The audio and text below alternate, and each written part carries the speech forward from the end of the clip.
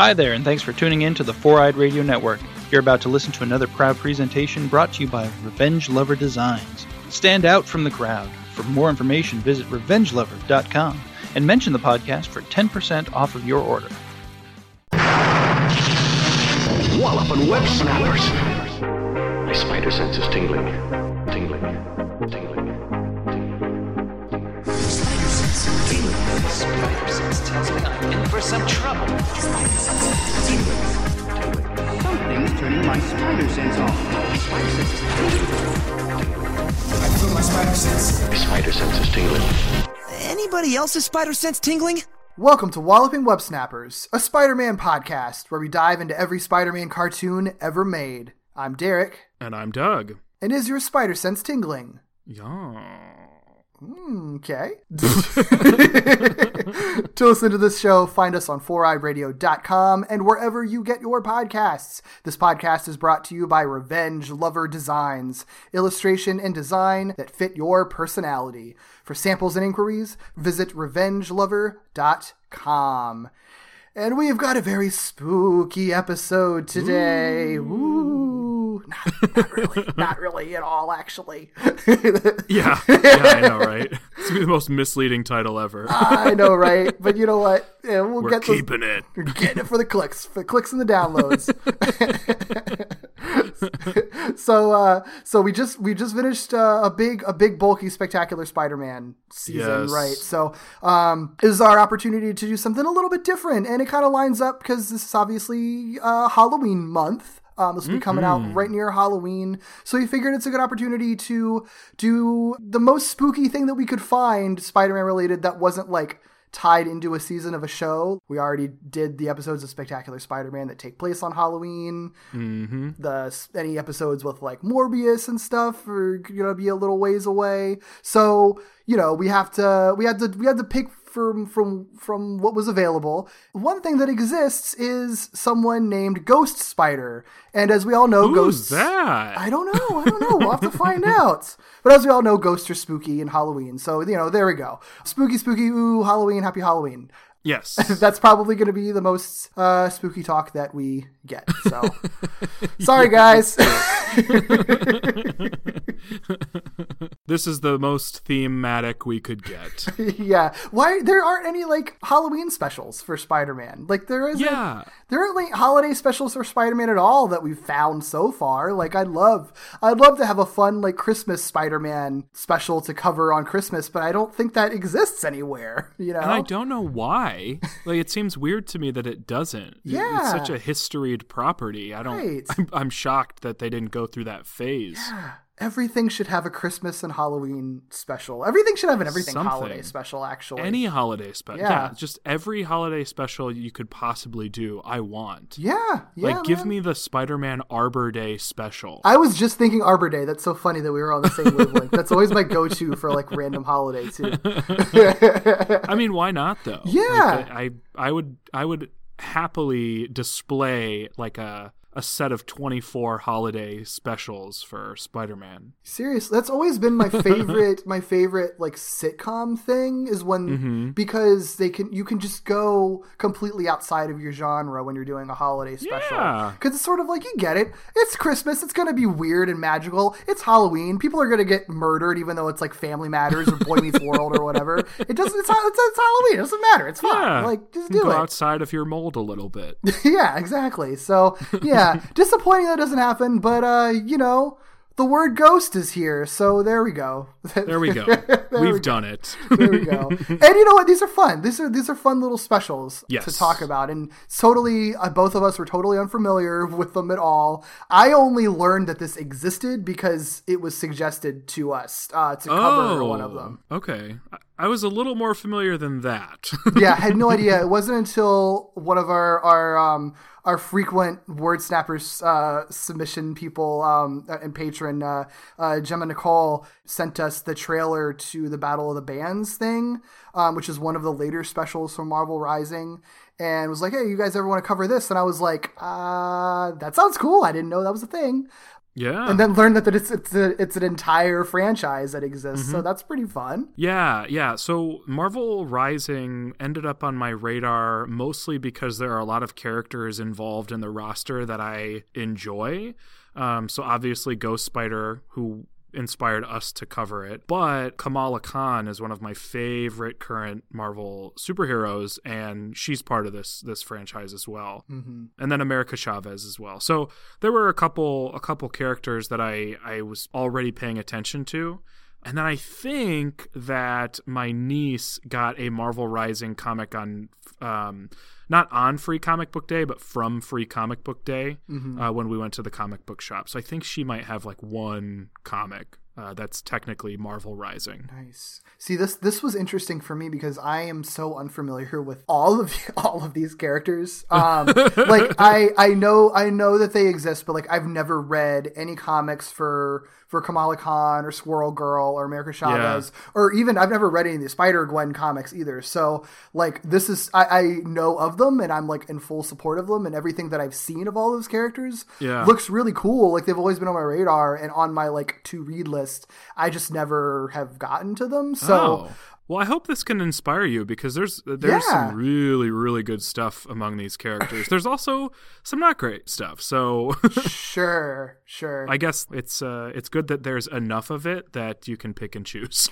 Yeah. I mean, I enjoyed watching this because I really had. I knew a little bit what to expect, but like the most base casual stuff, like I know Squirrel Girl is kind of funny and has squirrels. I know Kamala Khan can stretch, I guess, but like that's the extent of it pretty much. So it was really fun to kind of to learn a little bit about them. And they don't do, at least in these two specials, don't really do any deep dives of any of the characters or their origins or whatever. Right. So which is fine because that actually makes me a little more interested to read up on them and find out who they actually are and what their stories really are, because I don't even really know what some of their powers are at this point. Which again, it's fine. It's fun. So it was excited, and I'm excited to learn a little bit more about them and maybe have you answer some questions that I have as we go along about them. I will do my best. I would say there are 3 characters that I'm very familiar with, and the rest I'm peripherally familiar with.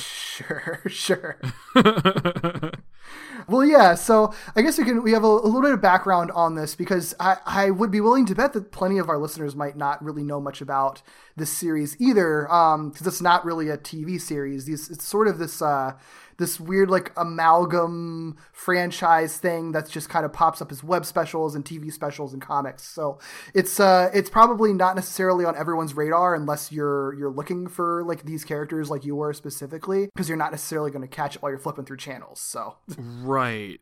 If you have young kids, or if you have like young nieces or nephews, or if you are a teacher with young students or whatever, I would be willing to guess that you are at least sort of familiar with the DC Superhero Girls franchise. This is like that, but not quite as big or far-reaching yet. That's kind of what I seem to think it's trying to do as far as like the type of media it puts out, the platform that it puts it out on, the sort of like characters and audiences that they are attempting to represent.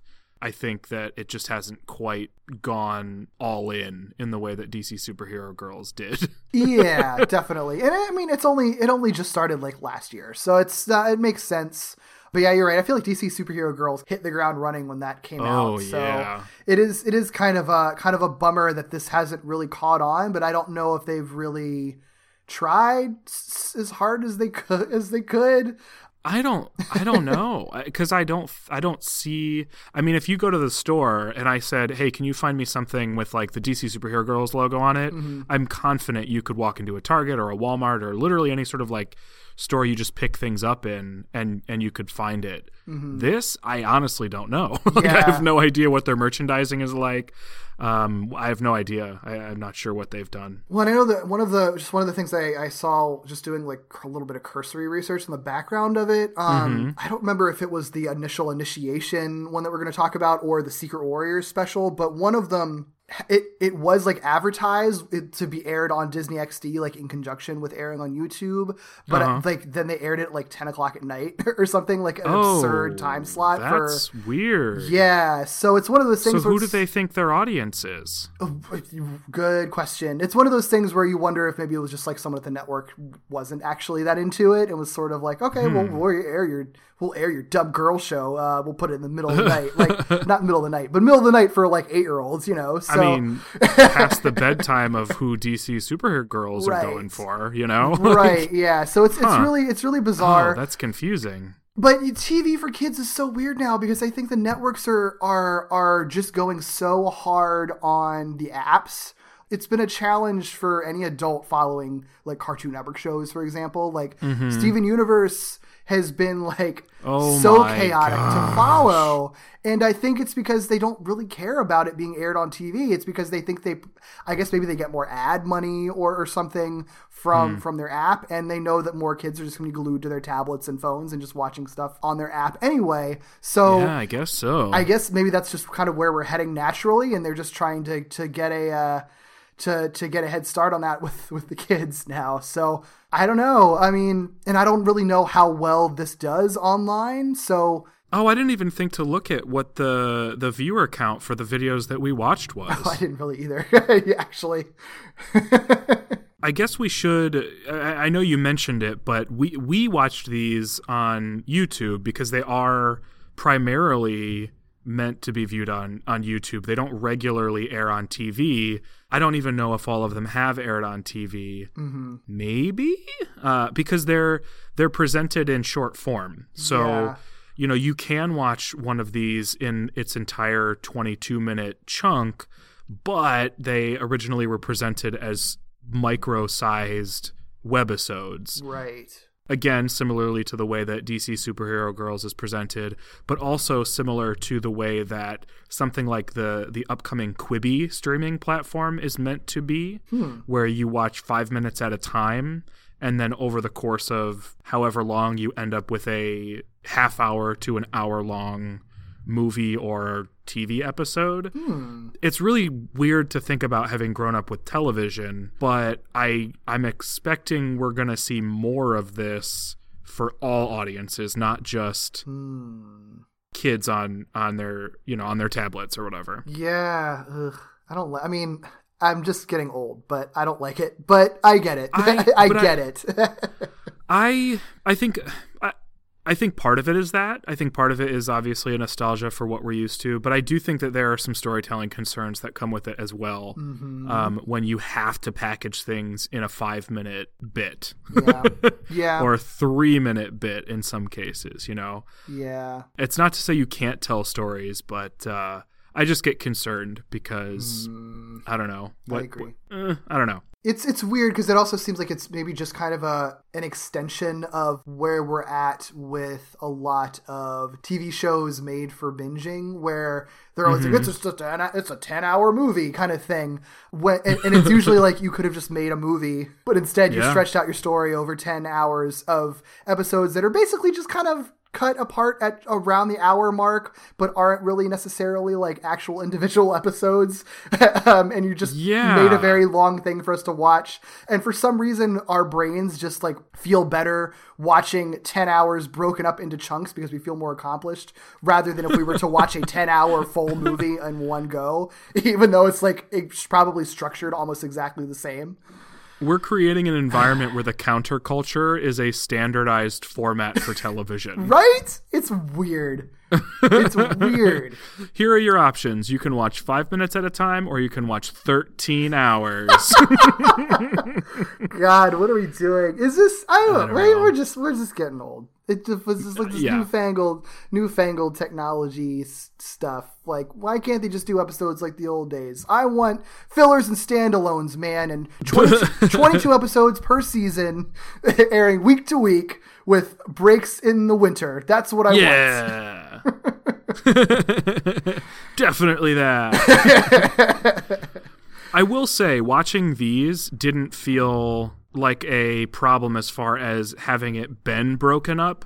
I did watch the 21 or 22-minute version all the way through, and my only interruptions were just YouTube commercials. And I wasn't super bothered. I mean, I think they do their credits, or no, they do full credits at the end. They don't do credits in between. Yeah. You can kind of tell where they were cut, but it's not super intrusive. Yeah, this one works because this definitely was written to be like an episode of a TV show or a TV special that was just then cut after the fact. I feel like they cut where there naturally would be commercials if it was airing on TV anyway, basically. So yeah, I think it works in his favor. Yeah, I don't think that's a problem here with either of these that we watch. So it's cool, and it's us. This the whole idea of Marvel Rising is interesting too because it feels weirdly kind of structured a little bit like a TV show, but then it's also not. Like they're all these different specials, and as we'll kind of talk about, like we're talking about the first special and the third special because the second special is actually a movie that doesn't feature Ghost Spider at all and only like barely has the same storylines of the first and third special, but is also like the flagship special because that's where the main team is formed. It's very, very, very, very strange. See, and some of that flexibility is something I am excited about because it does allow you to do things in sort of a wildly different or creative manner where you could say, let's do an episode that's literally just these two characters. And then next time, let's do an episode that's all 12 people from the roster. That's true. Kind of like we're both Power Rangers and Toku people, kind of like a Q Ranger where you have a cast of 13 and maybe some episodes really only focus on half the team and it's what would happen if these ones were together, and then this other one is what would happen if these ones were together, and then sometimes it's everybody. Yeah, that makes a lot of sense. I do dig that flexibility. I guess it's just outside my typical comfort zone. So yeah, maybe there's just that sort of nostalgia of what I grew up with that makes me concerned, but not averse, if that makes sense. Yeah. Like I was mostly joking with like the whole like typical TV format stuff because like when it's done well, like when this format breaking stuff is done well, like it usually is it's because it's done for a reason and because it kind of pays off in the end and it uses that kind of different format to tell different kinds of stories or something. So yeah, so I think it does work because with these, like we're watching just for Ghost Spider and you're kind of able to do that fine. There really isn't much missing in between these two that you're going to be totally confused about especially if you're like a kid that's just like, oh, yeah. I like Gwen Stacy. I just want to watch all the Gwen Stacy stuff. You can jump around these specials and not really lose anything. Like the only thing that happens in between these two specials is a team is formed and there's some conspiracy, whatever going on, whatever. Like it's barely... specifically a team that she's not a part of. So that's, you just skip that if you're there for Gwen. Exactly. So it all works. And that's why it worked for us doing like just these two specials specifically. And I have to imagine that's part of the thing that they're thinking about when they're making this is, if it's not a real TV show that everyone is watching sequentially, then you shouldn't have to necessarily watch it all sequentially and be completely lost. So yeah, and I think it does work in that fashion. I imagine it's probably more cost effective and allows them to do a bit more like active research along the way to say like, well, let's do some shorter form stuff, and the things that people respond to better, we'll invest a bit more in that, and probably allows them to sort of do more of a spread shot of things than like a targeted property that might swing and miss and then be like a failure as a whole. Yeah, it makes a lot of sense. Well, yeah, so I have a little bit of background information I guess we can go to. This will be pretty quick, but just some pretty cool quotes because I actually really like the thought process that they had with creating this, like their goals that they had in mind with creating Marvel Rising. Yes, I'm very excited about properties like this because of the reason that they are conceived and put forward. Right. And what that means for the future of not just these properties, but the universes that they exist in. Yes, exactly. So this is just a few quotes from an Entertainment Weekly article that came out back last year when this was first debuting. So Marvel Rising, it's essentially like we said it before, it's kind of made to be this kind of cross-platform, cross-media franchise. So there's Marvel Rising comics, there's these TV movies that have aired, those like the web specials that are all like kind of tied together featuring the same characters. The goal is essentially to focus on, and this is a quote, focus on a new generation of young, diverse Marvel superheroes, many of whom were just introduced reintroduced or rebooted in the last few years. This group of heroes is younger and more inclusive in terms of both gender and ethnicity than the mostly white male heroes who dominate the Marvel Cinematic Universe. And they're not kidding. In the two specials we watched, I don't think there's a single white male team member. Yeah, the only characters are like Captain Stacy, or like antagonists. Like everyone who's a hero or a main character is not a white guy. yeah, they're really not. And one thing that excites me about that is, you know, with a lot of these characters, if you just looked at the characters in these specials that are already sort of firmly established in the universe, a Ms. Marvel, a Ghost Spider, sort of a America Chavez, although that's a little rockier, Squirrel Girl, they end up with so much backlash from like, quote, established older fans when they're inserted into anything. So just recently, at the time of this recording, you know, they announced that Kamala Khan was going to be a playable character and an integral part of the story in the upcoming Avengers video game. And there are so many people who are like, who's she? Why is she there? Who cares? Like, put in Hawkeye. You know what I mean? Yeah. Part of me understands where they're coming from. They're set in their ways. We all have something we're set in our ways about. But when they create a franchise like this that's specifically aimed at younger or newer fans, what that means is X number of years down the road, you're going to have an entire audience and fan base ready for the Kamala Khan movie, as opposed to, you know, the people who are just so ready and willing to reject it. You know what I mean? Yeah. Where it's like, at a certain point, there's going to be this entire fan base that's like, when are we getting our America movie? When are we getting our Ghost Spider movie? And I like that. It's really smart. It's unfortunate that that's sort of the tactic they have to take, but I'm glad that they can find the opportunity and the audience to do that. Yeah. I mean, Harley Quinn was introduced in an animated superhero show. Yeah. And granted, it was an entirely different decade and our attitudes about these properties were different. But I have to imagine that if they tried to introduce Harley Quinn in 2019, she would be so quickly rejected. You know what I mean? Yeah.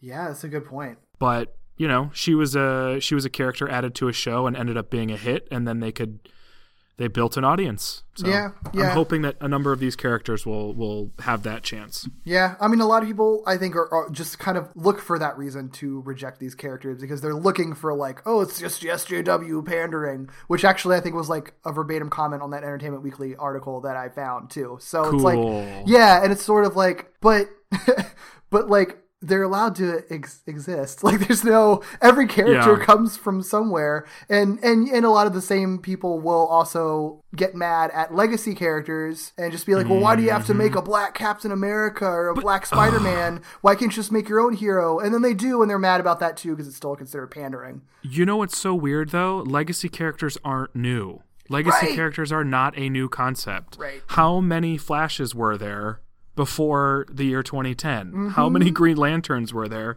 before the year 2010? You know, like, it's fine, everybody. We'll be okay. Yeah, right. Jon Stewart wasn't, like, considered SJW pandering because that wasn't a phrase that existed and that wasn't a concept people were looking for. Right. So, yeah, it's just like characters exist. That's how stories are written. They get created and they get written and then they exist. Like, there's not really much else to it, guys.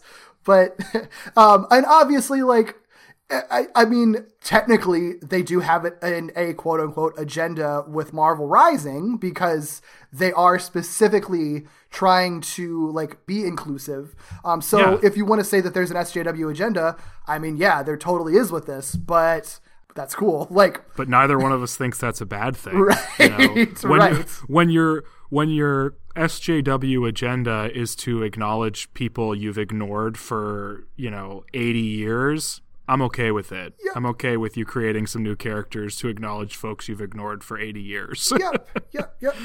And the thing what we see in these two specials is that it's dealing with a pretty typical superhero stories with them too. They're not really even like, I can totally see opportunities where they could kind of go into like larger like societal issues through these characters. But honestly, like these two specials, everything they're dealing with, at least from what we have seen from these, is pretty typical, like heroic growing pains and oh no, a hero on the run from the law, like pretty typical superhero stuff. It's just through the lens of these characters who look more like people who are watching, you know? Yeah, absolutely. Yeah, so I'm excited that they had that in mind, and I really like what they've done with it so far. Me too. I really enjoyed these. Yeah, I did too. So this is a quote from Marvel editor Sana Amanat, a co-executive producer on Marvel Rising, and she actually also created Kamala Khan, which is really cool. So she said, over the last few years at Marvel, we've seen this huge growth in new types of characters, a younger generation of heroes that has brought in a new cast of Marvel fans. These characters are true to what the Marvel Universe is about, while also being truly reflective of the world outside your window, which is pretty much exactly what we were just talking about. But it's really cool that they got the creator of Kamala Khan involved in this as a co-executive producer. So it's so awesome. Yeah, I love that quote too, because I feel like those two things, the idea that you stay true to what a universe is about while also recognizing what's outside your window, for some reason those things are pitted against each other so frequently, and they don't need to be. You know, you can introduce new characters into a universe that fit into that universe just fine while creating new characters. Yeah, that's so true. Because, you know, and as we see in these specials, they're integrating these characters into like a lot of pre-established Marvel stuff. Like there's so much stuff dealing with like Inhumans and S.H.I.E.L.D. And it's not like they're not out there doing their own thing. Like they're very, very easily integrated into the greater universe of it. Yeah, and a lot of these characters are basically like they're characters that would have existed already because New York City and Jersey City are populated by millions of people. So it's like, hey, what would happen if one of these background characters had something significant happen to them? Like, what would that be like? You know, what if basically in the case of like a Ms. Marvel, what would happen if Captain Marvel's biggest fan found out she did end up getting superpowers? You know, like, oh, is that what her backstory is? I had no idea. Kind of. I mean, I've simplified it like greatly, but that is why her costume looks the way that it does, and why she is called Ms. Marvel, is because she's basically, Kamala Khan is a superhero fangirl inside the universe. That's cool. Yeah, so she is a super fan of the Avengers. She writes fanfic about superheroes. Oh my God. Like she's very much a young millennial or Gen Y internet fan, you know, embroiled type person. Like she's a character that so many people online would recognize themselves in. That's cool. And that's like a huge part of her character that I think gets ignored, because what people see is that anti-SJW sort of reaction to seeing something different. That's neat, because she's not even really like a legacy character in the same way that a lot of them are necessarily. Right. It's actually it's a really unique spin on it. That's really cool. I had no idea. I mean, that's how not entrenched in like the cultural consciousness her backstory is, because I had no freaking idea that's what backstory was. Well, and she's the kind of character from that perspective that couldn't have existed 20 years ago. The type of fan community that we experience now didn't exist in the way that Kamala interacts with it. Interesting. That's so interesting. Yeah, she's almost a natural progression of the universe, because you wouldn't want your characters to all act like they still exist in 1964. You want some of them to act like they exist in 2019. So if you're thinking, what is a 15-year-old doing in 2019? Bam, look at Kamala Khan. Yeah. Oh, that makes me. I wanted to watch the Secret Warriors special that's in between these two, but I didn't get a chance to. But I think Miss Marvel is like in that, because she was in one of the thumbnails. So that would be fun to like see those two interact if I'm right and she's in that. I'm kind of excited to watch more of these. She's so rad. I'm such a huge fan of her. So cool. I definitely want to read more Kamala Khan stuff after this, for sure. Yes. I do love this other quote that you pulled. This is kind of in the same vein, but in a different area of representation and seeing yourself in characters. Basically, in order to ensure that Marvel Rising would resonate with its target audience, Marvel Senior Vice President of Animation Court Lane and his team sat down with younger fans to talk about the types of stories and types of characters that they would want to see. And those conversations actually informed certain elements of Marvel Rising animation itself, especially with regards to designs. And this is a quote specifically from Court Lane. One thing many girls were asking for was different body types. In animation, characters all sort of look the same. There are similar body types based on model sheets, but here every female character has a different body from the other characters. They were also very open to ethnic and religious diversity of the cast. And I really like that, and this show has made that opportunity because this show has a team whose composition is a majority of female superheroes, which we don't get to see very much. You typically see one or two women on the team. And so you just by default, you might get to see two different body types. But in superhero properties, it's usually one body type. Yeah. So when you have 6 or 7 different female characters on screen who all have different personalities and different lives and different backgrounds, you've given yourself this opportunity to represent so many different types of physicality and types of bodies on screen. And it's really cool and really refreshing to see.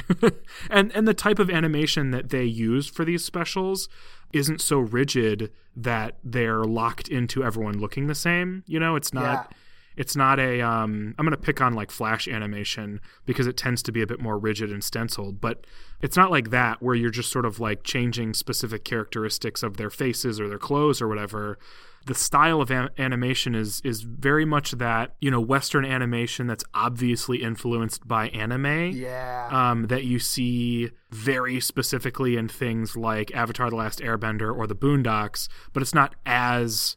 I don't want to say obvious because it's very clearly there, but it's not, I don't think it's meant to be specifically an homage of a particular anime style. Yeah. It's just very obviously influenced by anime character design. Yeah. It's not like the Teen Titans kind of style where it's just like Right. they're almost just basically making a Western anime. Like it's just clearly like it's just influenced by it. It's not really explicit.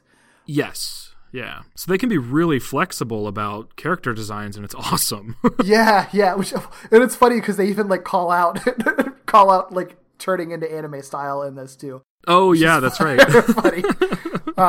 Yeah, it's cool. I like it. It's funny. It's not funny. It's just really cool that like they're acknowledging that they basically, I don't know if they were like focus groups or what, but they at least like reached out to what people wanted. That's so often like the counter narrative to like these sorts of efforts is usually, well, like you're just trying to just like pander to some base or whatever. And it's just like, yeah, there's like people who exist who want this. Like there's clearly people like people who are out there who would buy your product. Like cynically, yeah, this is going to help them make money, but that's what all of this is also for. If you can do a little bit of good through that by helping these like kids kind of see themselves in the media that they consume as they're giving you money or whatever, like that's fine. Like that's like the best case scenario for capitalism on that front. So yeah, I don't know who needs to hear this, but for every single book, video game, television show, movie, any form of entertainment, it's targeted at a particular audience. They've decided who they're marketing to. Yeah.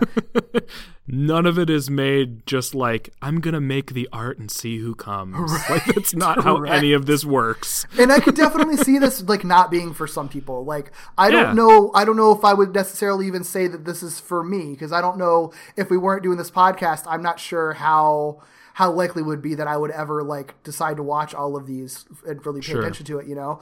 But I really appreciate, like, I see what they're going for and I really appreciate it. And I love that the kids that they talk to are so like on board with just being like, yeah, man, show all kinds of different people. Like, yeah.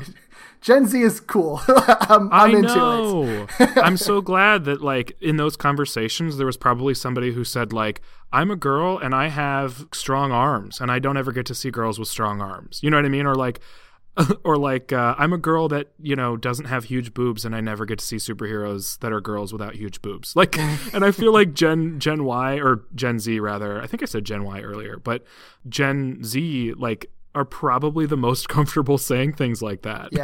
Yeah. Gosh, what a blessing. I know. I believe the children are our future. Yes, indeed. Well, we have already mentioned that we've been able to watch these on YouTube, but you can also watch them on Disney Now. Is that going to continue to exist in like a month? I don't know. And there's so many of these things. I guess I think Disney Now is the free app, so probably it'll still exist for kids. Who can still use it. Yeah, like in the same way that like Cartoon Network and Nick have their app and stuff. So I think it's the same. It's going to probably still exist, but well, who knows? Maybe you'll be able to watch them on Disney Plus. Who freaking knows? It would certainly count towards their 7,000 episodes of television that they're touting. Oh God, is that what they're saying? I don't know. I don't know exactly what the number is, but if you can say that you've got 6 separate episodes for each one of these specials, pad your numbers a little bit. Yeah. Easy to find is what we're trying to say. Extremely easy to find, yeah. Yes. So the first one that we're going to be doing, it's the first special of Marvel Rising, Marvel Rising Initiation. The synopsis for this per IMDb is, Ghost Spider is on the run after being framed for her friend Kevin's murder, while Miss Marvel, Squirrel Girl, Quake, and Patriot attempt to bring her in. Yes, so this originally aired on August 13th, 2018, and it was presented as 6 shorts on YouTube and Disney XD. So I have to imagine that these were things played in between episodes or, on commercial breaks or whatever the case may be. Mm-hmm. And I didn't realize that they all dropped at the same time on YouTube. I didn't either, but I was trying to look to see if I'm right about that. Like maybe I was missing something, but I could only find all of the episodes on YouTube on that same day, and on Wikipedia it looked like that was like the air date for it. So, which is kind of weird because I would have expected like this would be the kind of thing that they would drop one a day or something if they're going to break it up anyway. But again, like we were saying, people just like feeling like they're binging stuff in multiple episodes rather than in one go, even if it's only for 20 minutes. The only reason I can really think that they would drop all 6 at the same time, though, given the format, is that they didn't start with individualized shorts. So it's not like they have a Ghost Spider 3-minute short just about Ghost Spider and a Ms. Marvel 3-minute short just about Ms. Marvel. Like, this was the first Marvel Rising content they dropped, right? Right, yeah. So they probably wanted to make sure that you were getting a full story out of it. That makes sense. Since they didn't do like a Meet America Chavez video or whatever. Yeah. They might have it now, but it sounds like they didn't leading up to this. I think so. I don't know. It's hard. Yeah, it's hard to say. I didn't look back on We're old. We don't know how YouTube works, okay? Get off our backs. Because I know I did, because I did see like character bio videos, but you're right, they might have come out after this. It doesn't matter. It existed on August 13th, 2018. Yes. That's when it was born. That's when it was born. It was written by Marguerite Scott. She was and she's also really kind of basically the showrunner of all this. I don't know if that's her official title for the whole franchise, but she's writing all of the specials. So it's kind of like her project writing wise. Exactly. Right. That's cool. Yeah. She's also been a writer on Ultimate Spider-Man, the Guardians of the Galaxy cartoon, a whole bunch of Transformers series and specials. I think that's really her main claim to fame. Huh. She's also currently writing on the Magic the Gathering series that's in development with Netflix. I think that's I want to say that's like an anime style series, if I'm remembering correctly. But I am assuming that it is sort of in the similar vein to like the Castlevania anime. I think so, yeah. Or quote anime or whatever. I don't know what to classify it as, but like where they create sort of a serious story based on a property that's not typically presented as television. Yeah. I'm very intrigued by that. I only played Magic the Gathering for like 6 months, which was enough time for me to like learn how it worked, and then I stopped. So yeah, I played it. That's my entire exposure. I played it for a hot second. I enjoyed it. Yeah, I played it for a hot second with my friends because they're all still super into it. But Yeah. It's too much of a money pit. I could get into it if I regularly hung out with people who played it, but that's like the type of property it is for me, where it's like, It's so expensive, though. You have to spend so much money for cards, though. It's so expensive. I spent all that money on Pokemon cards, and so I was exhausted by the time I learned Magic, I think. Yeah. Hey, you know what? I spent all my money on Digimon cards, and literally no one ever played the Digimon card game. Yeah. Cool art, though. Yeah. I preface this with Digimon has a number of victories over Pokemon, but the card game was not one of them. Nope. Well, it doesn't help that it was the most unnecessarily complicated card game in the world. I tried playing it once with one of my friends, the only other friend that would ever play them, and it was just, I mean, when you're 11, no, sorry, not happening. It was basically like Magic the Gathering level, but for Digimon that game, no, not happening. See, that's the thing, is Pokemon basically said let's take Magic the Gathering and take away anything that could possibly be confusing. Right. Smart on them. This episode, I think all of the specials actually are directed by Alfred Gimeno. He was a director on Tiny Toon Adventures, Animaniacs, Teacher's Pet, the 7D, which I didn't really recognize, but he did most of them. That's one of his big projects, and also the Monster High films. Oh, okay. Yeah. He's been a character designer for a very, very long time. He was a character designer on the Smurfs, the Lionhearts, the original My Little Pony, and a whole bunch more. So he's been around for a long time. I can definitely see why he's somebody that would be brought into a project like this based on some of the stuff that he's worked on. Sure. Yeah. The Monster High film stands out to me, and the My Little Pony sort of character designing stands out to me. Yeah, definitely. Well, since this was the first special, lots of characters are introduced. A blessing is that a number of them are characters voiced by people we've already talked about. So we can reference sort of their, where they cross into properties we've already chatted towards, but there are a lot of characters. Basically, it's basically like the first episode of an Avengers style series. Right. So obviously the first character that we're going to talk about being introduced is Ghost Spider herself, also known as Spider-Gwen, based on the title of her comic. And actually, I think, though she was never officially called Spider-Gwen, because that would break her secret identity, she didn't really have a separate name, so I think most people just sort of know her that way. And of course, her identity is Gwen Stacy. She's portrayed by Dove Cameron, who is most notably a Disney Channel and Disney live-action actor. She plays Mal, the daughter of Maleficent, in the Descendants franchise, which is a big Disney property. I have no familiarity with it, but I see at the library it's very popular. Yeah. And she is the star of Disney Channel's Liv and Maddie, wherein I believe she plays both Liv and Maddie. Sure, okay. I think it's one of those shows. Oh, okay. Gotcha. Maybe twins or sisters or something, I'm not sure. One thing that's fun is that she plays a character named Ruby on ABC's Agents of S.H.I.E.L.D., in which she operates opposite the character of Quake. So she's actually sort of an antagonist to the character Quake, which is a character in this series. Interesting. Yes. Well, speaking of, another character we have introduced is Quake / Daisy Johnson, who is portrayed by Chloe Bennett, who also portrays Daisy Johnson on ABC's live action Agents of S.H.I.E.L.D. series, which is pretty cool. I think that was her first breakout role was in that show. So it's neat that she's carrying that over into animation too. Yeah, I that's really cool to me that they have a couple people who they brought in from I guess larger properties, because this one isn't huge yet, to play characters that they already play or originated. Yeah, I dig it. It's cool. So a character that I am admittedly not very familiar with, and I don't know what their history is in the Marvel Universe, if much at all, is Patriot, who is also known as Rayshawn Lucas. And he's played by Camille McFadden, whose largest role was playing Ernie Cooper on a show called Casey Undercover, which is another Disney Channel show. There's a lot of connections to the Disney Channel and Disney original movies on this, which makes plenty of sense. But notably was the brother of the titular character Casey, portrayed by Zendaya, who is MJ in the MCU. Neat. Cool. Yeah.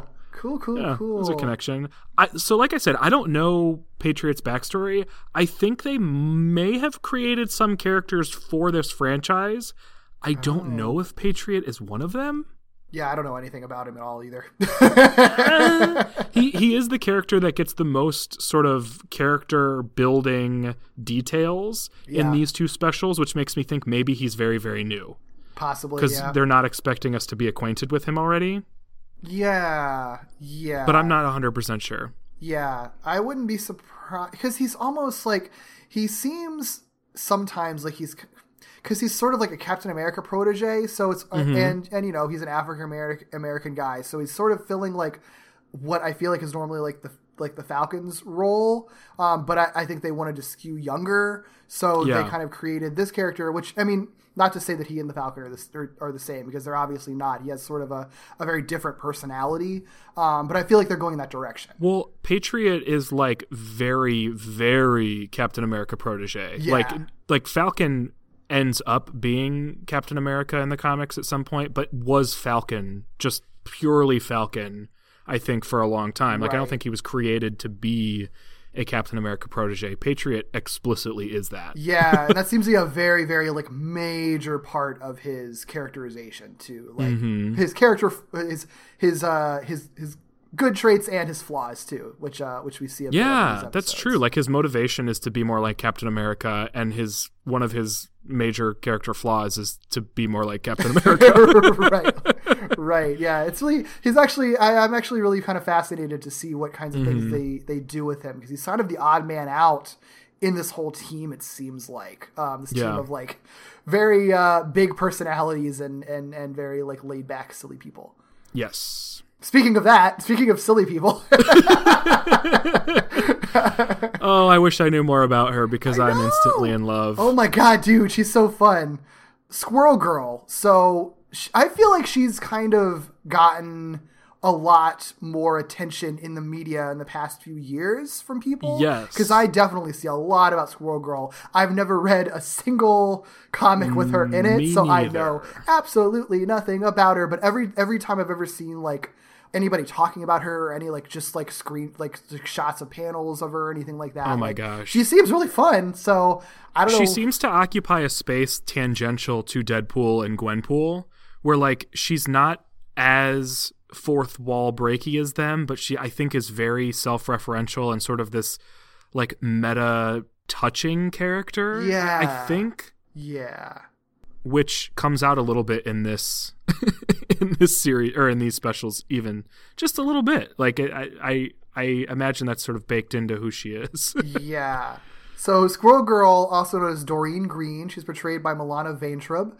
She was cast as Doreen Green in the in-development live-action New Warriors series, so she'll be also playing the role in live action, apparently. I don't know anything about the New Warriors series at all. So it's a series that is in development for network television, which makes me worried for its future. Yeah. Because of Disney Plus. Yeah. I know that the Freeform series seemed to have a little bit more footing than obviously like the Netflix one did, because Disney owns Freeform but not Netflix. So maybe I shouldn't be worried. Yeah, because Cloak and Dagger has been successful, and I actually apparently like they reprise their roles, like the actors from that show reprise their roles as Cloak and Dagger on the animated Spider-Man show that's on Disney XD. Oh, cool. Which is like in the same style and everything. So I feel like they would fit really well into this franchise too. Yeah, actually they would. I wonder if they appear. Huh. We'll have to find out eventually. And then Squirrel Girl has a squirrel sidekick named Tippy Toe, who is portrayed by D. Bradley Baker, despite saying 0 words and only making squirrel noises. Which I feel like they could have just gotten squirrel noises from just like a database, but the fact that they brought in an actor just to do these squeaky noises, like, hey, you know what? Good on you. This is a theme with this franchise, I think. The main characters are sort of either up and coming or people whose success has come from being in properties aimed at younger audiences on the Disney Channel or in Disney Channel original movie properties. And then smaller, minor side characters are played by like these behemoth voice actors. Like, spoiler alert, Tara Strong has like 5 lines over the course of these 2 specials, and she's freaking Tara Strong. Like, That's so interesting. But I appreciate what they're doing, because what they're doing is they're being really intentional about casting people who will create and develop the character for the franchise, as opposed to just casting your Tara Strong or your John DiMaggio because of their name. True. And you know, if they're trying to like really capture younger audiences for this too, like these are all younger voice actors. These are the type of people that the viewers will also just follow on Instagram or whatever. Like, right. It make kind of, because they're already Disney Channel stars anyway. So I get it from a business standpoint too. But I actually think they're all pretty well cast in this. Like I don't have any issues with any of the voice actors. Yeah, nothing stood out to me as being cringy. Yeah, definitely. Here's my girl. We've mentioned her. Ms. Marvel is a part of this franchise, Kamala Khan, and she is portrayed by Catherine Kavari, who portrays Kamala Khan in voice in many, many properties. Nice. She's the voice of Kamala Khan in Avengers Assemble, the voice of Kamala Khan in the 2017 Spider-Man animated series, and the voice of Kamala Khan in Marvel Ultimate Alliance 3. Wow. I did not check to see if she's going to do the voice for the upcoming Avengers game, but from what I saw, it didn't sound like it was going to be her. Mm-hmm. But she does seem to be in the right place at the right time to sort of be a character in many, many, many, many iterations of that character. So who knows? What a lucky break to like be at the forefront of a new character that's kind of gaining traction and being like the go-to person of it. Like you can be like, she could be the what Kevin Conroy was for Batman, and like Mark Hamill for the Joker. Like she could be that for Kamala Khan, like the quintessential one.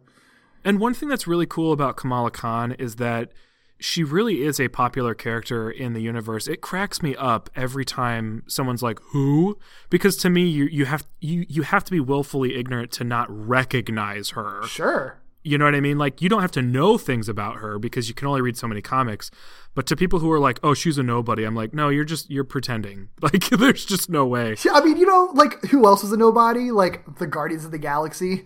Iron Man, to be honest, wasn't really that well known in the cultural consciousness for a longest time. So it's like, the only reason that they're not known is because they don't have a lot of exposure. Like, as soon as they catch on, they catch on. But one thing that's really cool about her sort of...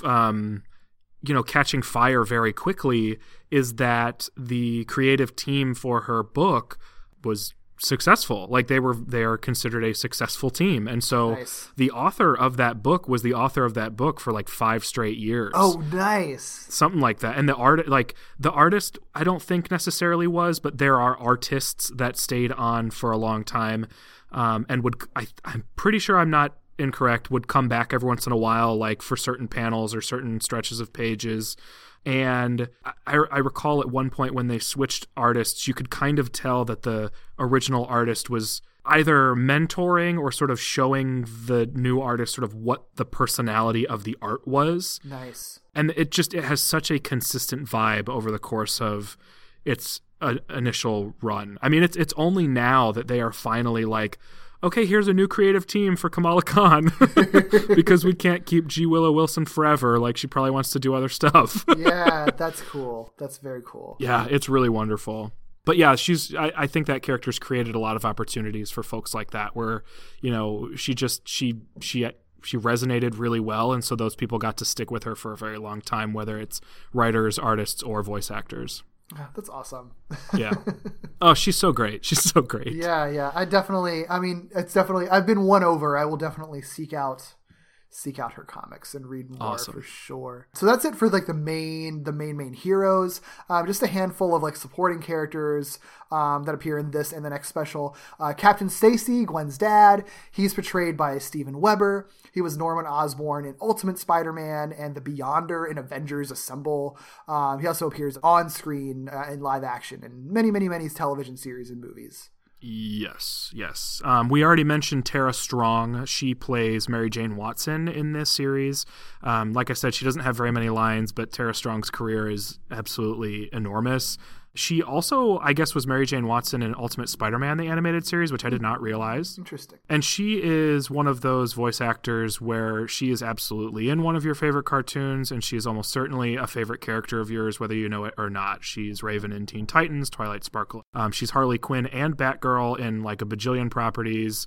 I didn't know until very recently, just looking up her credits, that she is the originator of Ben Tennyson. I did not know that. Oh, I didn't realize that was her. Oh, nice. Okay. Yeah. And fun fact, she's the voice of Sunny the Baby on Netflix's series of Unfortunate Events. Oh, interesting. Who also says no words. That's so funny. I love credits like that. I do too, where it's just like, anytime like Frank Welker is brought on just to like play a dog growling or something, it's just like, I love that you didn't just go to your to whatever was like whatever you had in your library. You literally paid an actor to make those noises for 5 minutes and then go. How many Frank Welker dog noises are there at this point? Like I wonder if he like locks that stuff down to say like, you can't keep that. Maybe. Because then like, why would you keep hiring him for dog noises? He's done like thousands of dog noises. Right. That's so funny. Yeah.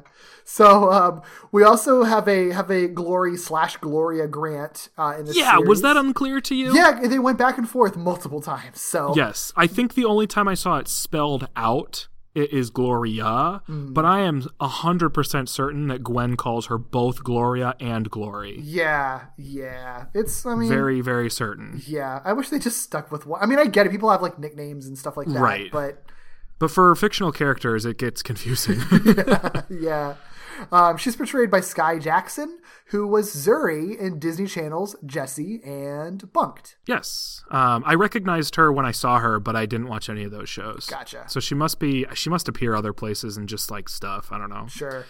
This is a weird one. Grey Griffin, a.k.a. Grey Delisle, is credited as the voice of Betty Brant in both of these specials, I believe. Mm-hmm. I don't think she speaks ever. So I don't know if she was contracted to play that character for, any of the appearances, but then just hasn't actually had a chance to speak. But I would be remiss not to mention her name simply because it exists there, and she is enormous, as a voice actor. So yeah, especially because the fact that she already played Betty Brant in Spectacular Spider-Man, is pretty... So it's cool that they brought her back. Maybe her scenes got cut or something, her lines got cut or something like that. Yeah, it could be. She's a pretty minor character, so I guess it's funny that Gwen's, I don't know if this is how it is in the Spider-Gwen comics, but her band is made up of all of these like women from Spider-Man's universe. Yes. So I don't know the full makeup of her band, but in the comics, at least originally, because I'm not caught up, I think the band that she's drummer for is literally called the MJs. Gotcha. And Mary Jane Watson is the lead in that band. So she's in her comic, in her original universe, she's friends with Mary Jane Watson. That's cool. I love it. I love it. Yeah. The only other character we get in this is just a brief flashback character, Kevin. Kevin. We know who you are, Kevin. They just couldn't call you Peter Parker. I know, right? That's who you are, Kevin. Yes. Kevin. Kevin doesn't even get a last name, I don't think. No, he doesn't. He's just Kevin. Kevin Carker. They could have played with it. Why couldn't it be Kevin Palmer? Right. Either way, he's portrayed by Max Middleman, who is Harry Osborn in 2017 Spider-Man animated series. I wish they'd have gotten Robbie Damon. I think he's the current Spider-Man, just to play him, just to do it, to be well, we know what we're doing, guys. Yes, and I when I was looking it up, I for whatever reason wrote Robbie Damon's name because I was like, oh, that's cool that he's the Spider-Man from the current series, and then I'm glad I double checked it because I was like, oh wait, no, he's not. So for a hot 3 minutes, I thought they did that. That would be funny. Yeah. Yes. Okay, guys. I guess they wanted to keep this separate from the universe, the main universe of their cartoons that they have, which makes sense. It's still, I don't want to be too confusing by having a Peter Parker lizard die in this cartoon. So that would be really complicated too. To explain in this very short backstory. So I understand why they did it, and I appreciate the simplicity of this backstory. Yeah, if you're curious, Marvel Rising does have its own universe designation. I don't know if it has an official universe designation, but it is officially its own universe. But it very, very, very much resembles 616. I think it's just different enough that it's safe to keep it separate. Yeah. Like changing things from Peter Parker to Kevin. Yes, freaking Kevin. So that you could maybe have Peter Parker show up someday. Yeah, right. They can do one of their crossovers later. Yeah. Well, let's get into these. Yeah. Let's do it. Yeah. Let's talk about what happens. Yeah, let's do it. So this first one, Initiation, opens with Captain Stacy showing recent footage of the wanted criminal, Ghost Spider, besting a squad of PDNY officers to Young Shield agents Johnson, a.k.a. Quake, and Lucas, a.k.a. Patriot. We learn that Ghost Spider is currently believed to be behind the death of a boy named Kevin, who was the best friend of Captain Stacy's daughter, Gwen Stacy. So obviously, Gwen Stacy is being blamed in her alter ego for the death of her best friend, which sucks. Mm-hmm. What a weird position to be in. Mm-hmm. And a very, very Spidey, like Spider-Person type of situation. Oh, very Spider-Person situation. And you know what? I am just realizing this now. Both Gwen Stacy, like the current iteration of Gwen Stacy especially, and Miles Morales have law enforcement parents, but they have managed not to tell the exact same story with them, which I appreciate. Yeah. Because they so easily could. Yeah, that's very true. This Captain Stacy is like more like her J. Jonah Jameson in a lot of ways. My gosh. I was so bothered by him. He's so jerky. Because it's like JJ without like any of the lovable charm, or like the fact that because it's like with JJ, it's just like you get that's his vibe. Like, he's a loud mouth, like, yelly, angry guy. Well, like, Captain Stacy's like, I'm very reasonable. I'm a very good police officer, but I hate you for some reason. Yes, he's not pleasant. I mean, we've talked about, I think, two different Captain Stacys, because we have the Captain Stacy that we discussed in Spectacular Spider-Man, and then we continue to reference the Amazing Spider-Man series. And we got, like, different Captain Stacys in those two, but this is, like, a whole different one even further. Yeah. This is, like, a real jerk, but he doesn't get a lot of characterization, so I guess I understand why they keep him on one note. Mm-hmm. So Quake right off the bat suspects that Ghost Spider wasn't alone in that standoff with the police because of some sort of like lighting thing. I guess when Ghost Spider jumps out the window, the light turns off or something. It's enough to make her suspicious that maybe Ghost Spider either wasn't alone or there's more to the story. And ultimately, Quake and Patriot agree to take the mission to try to find and apprehend Ghost Spider. So that sets off actually a lot of events in both of these specials. Yeah. I mean, this kind of sets up what happens in the special that we're not even talking about, I think, too. Yeah. Yeah.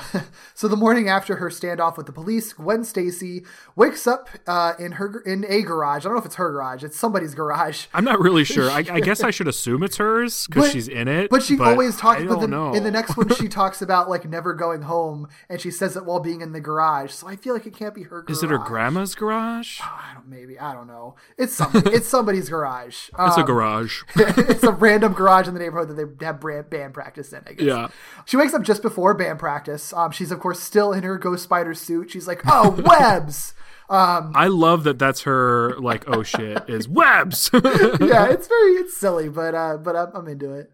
Her bandmates, who are Mary Jane, Gloria, and Betty, arrive right after Gwen gets out of her Spidey jammies, and the band jams. Yeah. After practice, Gloria checks in to see how Gwen is. They kind of acknowledge that Kevin had died pretty recently and he was her best friend. So it's just like, hey, how are you doing? And Gwen just kind of clams up. She refuses to talk she refuses to talk until the person responsible for Kevin's death is found. Gloria is kind of reiterating what everyone else is saying, that it's like Ghost Spider is responsible. In a pretty contentious exchange. Yeah. I was surprised. I guess I'm not surprised, generally speaking, by any of their emotions. I'm just surprised that in the storytelling they had this interaction be so contentious, because Gloria gets like pretty upset with Gwen for not like accepting the story that makes perfect sense from her perspective, which I could understand if you are seen as somebody sort of like keeping something alive or like not allowing others to have the closure that they deserve or desire because you can't accept the official story. Like she's right. We know that she's right, but I'm just surprised that Gloria gets very upset. Well, but it's also the fact that like Gwen is kind of harping on like, I want to do something about it. And to Gloria, Gwen's just a regular teenage girl. And, and it's just like, what are you as just a random teenage girl going to do to stop? Even if it's like, she even says explicitly, like, even if Ghost Spider didn't do it, someone with superpowers did. What are you going to do? Like, you're being crazy. Calm down. Like, I think I get where the anger is coming from if it's sort of like, out of fear. It's caring and like fear that your friend's going to do something stupid and get herself hurt. Yeah, a big theme for Gwen Stacy in this property is similar to that of the Spider-Verse version of, or I guess I should say Into the Spider-Verse specifically, version of Gwen Stacy, in that like one of her main characteristics is sort of like pushing people away and struggling to allow folks in. And this is frustrating to her friends. So Gloria obviously is frustrated with this for sure. Right. And she even references like, cause Gwen's like, well, my dad's a cop and, you know, he doesn't stand down when there's dangerous criminals. And Gloria's like, yeah, what even cops know when to call the Avengers. Which is funny because that's literally how this episode starts, is the cops calling, not the Avengers, but Agents of S.H.I.E.L.D. Right. Basically, yeah, right. They're calling someone superhuman, basically. Yeah. Well, later that night, as Ghost Spider is swinging through the city, we learn through this flashback, we learn about the night before that Ghost Spider wasn't alone during that police standoff. She was trying to pursue Kevin's killer, who was like this mysterious figure with a mohawk and like a glowing spike blades that come out of her hands. Either way, Patriot interrupts Ghost Spider's flashback before we see more, and he attempts to arrest her. Which we get the two clashing, but Ghost Spider is able to like trick him and escape him. One thing that's really cool about Patriot is that his shield basically turns into a glider. It's so cool! Like, akin to like a goblin glider. It's so cool. I was like, what? Like, yeah, I had no idea it did that. Yeah. I had no clue. And it's so funny because basically what you end up with is a spider person battling a glider person. Yeah. But two totally different characters than we're used to. Right, and like totally different context for how it normally is. Yeah, it's really neat. I love that. Well, elsewhere that evening, we are introduced to Doreen Green, a.k.a. the unbeatable Squirrel Girl, as she is waiting on a bench with her squirrel partner Tippy Toe and a box of cupcakes for her friend Kamala Khan, also known as Miss Marvel. The two are planning some sort of vigilante team up. I guess they must have recently just learned about each other because they're referring to this as like their first hero team up, and they decide to pursue Ghost Spider as their first team up mission. Ms. Marvel is like very excited about this because she is like, this will be perfect if we go after an ex-vigilante for our first mission. Like, we're gonna be the best heroes ever. But Doreen is less excited. She speculates that Ghost Spider there might be more to the story. Like, if she was a vigilante, like maybe she is being framed, maybe she was a good person at some point, maybe she's still a good person. She also has this really funny line where she's like, maybe it was always a clone. Yes, I love it so much. It's so good. Yeah. Using your Which brain, is like Squirrel Girl. the type of stuff that she keeps saying throughout where you're like, you are the character where they get to make self-referential jokes, and I like it. Yeah. I mean, it's kind of like one of her superpowers in a way, like not to the extent that it is like with Deadpool where he like breaks the reality, right? But where it's sort of like she can see the tropes a little bit, so it's sort of like It's okay to trust, like, more than likely this isn't the story, like more than likely the story is something different than what we're being told just because we're in a superhero like cartoon right now. Yeah, she has Scream movie universe powers. Yes. That's pretty much what she's like, I know how the rules are supposed to work. Yes, that's exactly what it is. It's not like crazy meta to a crazy extent. It's like just enough to be able to like fend for yourself more than the normal character would. Yeah, and I love these two together because they get to be self-referential, they get to nerd out and fangirl and be silly and goofy together because they're both teenagers who are like super psyched to be superheroes. Yeah, I love that. They're so excited about it. And there's still it's still different ways that they both kind of approach it and everything. Yeah. Like Squirrel Girl is a lot more like spastic and like self-referential, whereas like Miss Marvel is still like more subdued about it and actually kind of seems to be taking it a little more seriously. But they're both like, but then like they just cross over with their silliness. Yeah. And well, excitement. in this franchise, it seems like they are having, it seems like the balance is that Squirrel Girl is sillier but more experienced, and Ms. Marvel is more serious but has far less experience being a superhero. That's kind of the vibe I'm getting. That makes sense. And it makes sense because I think aside from Gwen Stacy not as Spider-Woman, or Ghost Spider rather, I think that Squirrel Girl is the longest or the most historied character in this franchise, right? Gotcha. I wouldn't doubt that. I don't think she's super new. I think she's like a product of the 80s or something, or the 70s. I think Quake is an older character too, but oh, that's right. Yeah, I think she's been around for a while, but she's presented as like the more experienced person, so it makes sense. But yeah, I think you're right. I think other than her, Squirrel Girl is kind of the most long-standing one. That's really interesting. I didn't really think about that, but yeah, it kind of plays like that. Yeah, and she has moments here and there, especially in the second special we'll talk about, where it's like, oh, you really know what you're doing. Like you're not silly because you're dumb. Like you're silly because you're fun. Right. Well, before they can really make a plan or even get into their super suits, coincidence, Ghost Spider falls from right above them, knocking the cupcakes out of their hands, but saving them, and basically being like, oh, hey, sorry about that. Like, peace out. Bye. But guess what? Apparently, spider people are very weak to squirrels. And this is going to be my favorite running gag if they keep doing this, because it appears in both of these specials, and I hope it keeps happening, where from the get-go, there's a very contentious relationship between Ghost Spider and Tippy Toe the squirrel because of this interaction. Does Squirrel Girl have just like I guess is Tippy Toe? She is like, Aquaman for squirrels. Okay. Is Tippy Toe like an especially intelligent squirrel, or is it just like the way her powers manifest? She just has like an extra connection to this when he's a regular squirrel otherwise. I wonder. That I'm not sure of. I just my understanding of her squirrel powers mostly come from Lego video games. Gotcha.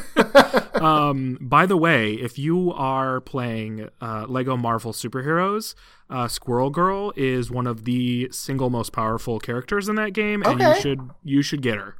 I want to play more Lego games. They're so fun. The Marvel ones are very fun, but I'm just letting you know, like, there ain't no boss you can't beat with her. They are very literal when they say unbeatable Squirrel Girl. That's so funny. But yeah, so I don't know if she has like a specific sidekick squirrel all the time, and that is Tippy Toe, or if, she has the same connection with all squirrels and that one just likes her the most. I have no idea. Yeah, I'm not really sure. In any case, he's there and he's beating Ghost Spider pretty much just by himself. And it's hilarious. She's like trying to thwip away. She's trying to shoot her web, and every time she connects a web to a nearby building, Tippy Toe climbs it like a telephone cord and just snaps it. So it's just like her consistently trying to swing away and then like falling on the ground. It's so funny because like she could just run, like she could run, but she doesn't. She could run away. It's perfect though, because she's just stubborn enough that I'm like, you would keep trying. Like you would be so mad that the squirrel is getting the best of you. Right. And they do this really phenomenal shot where Doreen and Kamala are like in the foreground, like discussing whether or not it's time to eat cupcakes. And in the background, like Ghost Spider is just falling and like frustrated about this squirrel, like trying over and over and over again. It's so funny. It's really good. It cracks me up. Yeah. I love those two so much. These specials are, I dig the comedy. They really nail the comedy. Yeah. That they're going for. They do a really good job. It's all of them are very silly and very lighthearted. Like even with like, the murder and stuff that's happening, like it's all super light and just like a real breeze to watch. Yeah. And definitely like this is one of those things that you could like watch when you're in a bad mood and it kind of improves it. So I laughed a lot. Like I genuinely was laughing watching these. It's really funny. I appreciate it. Yeah. So while it's happening, Marvel, Squirrel Girl, and Tippy Toe, once they've kind of subdued Ghost Spider, because she just cannot thwip away at all. And can't think of any other plans. Yeah, she's just like, well, that's literally the only way I can move. That's all I got, guys.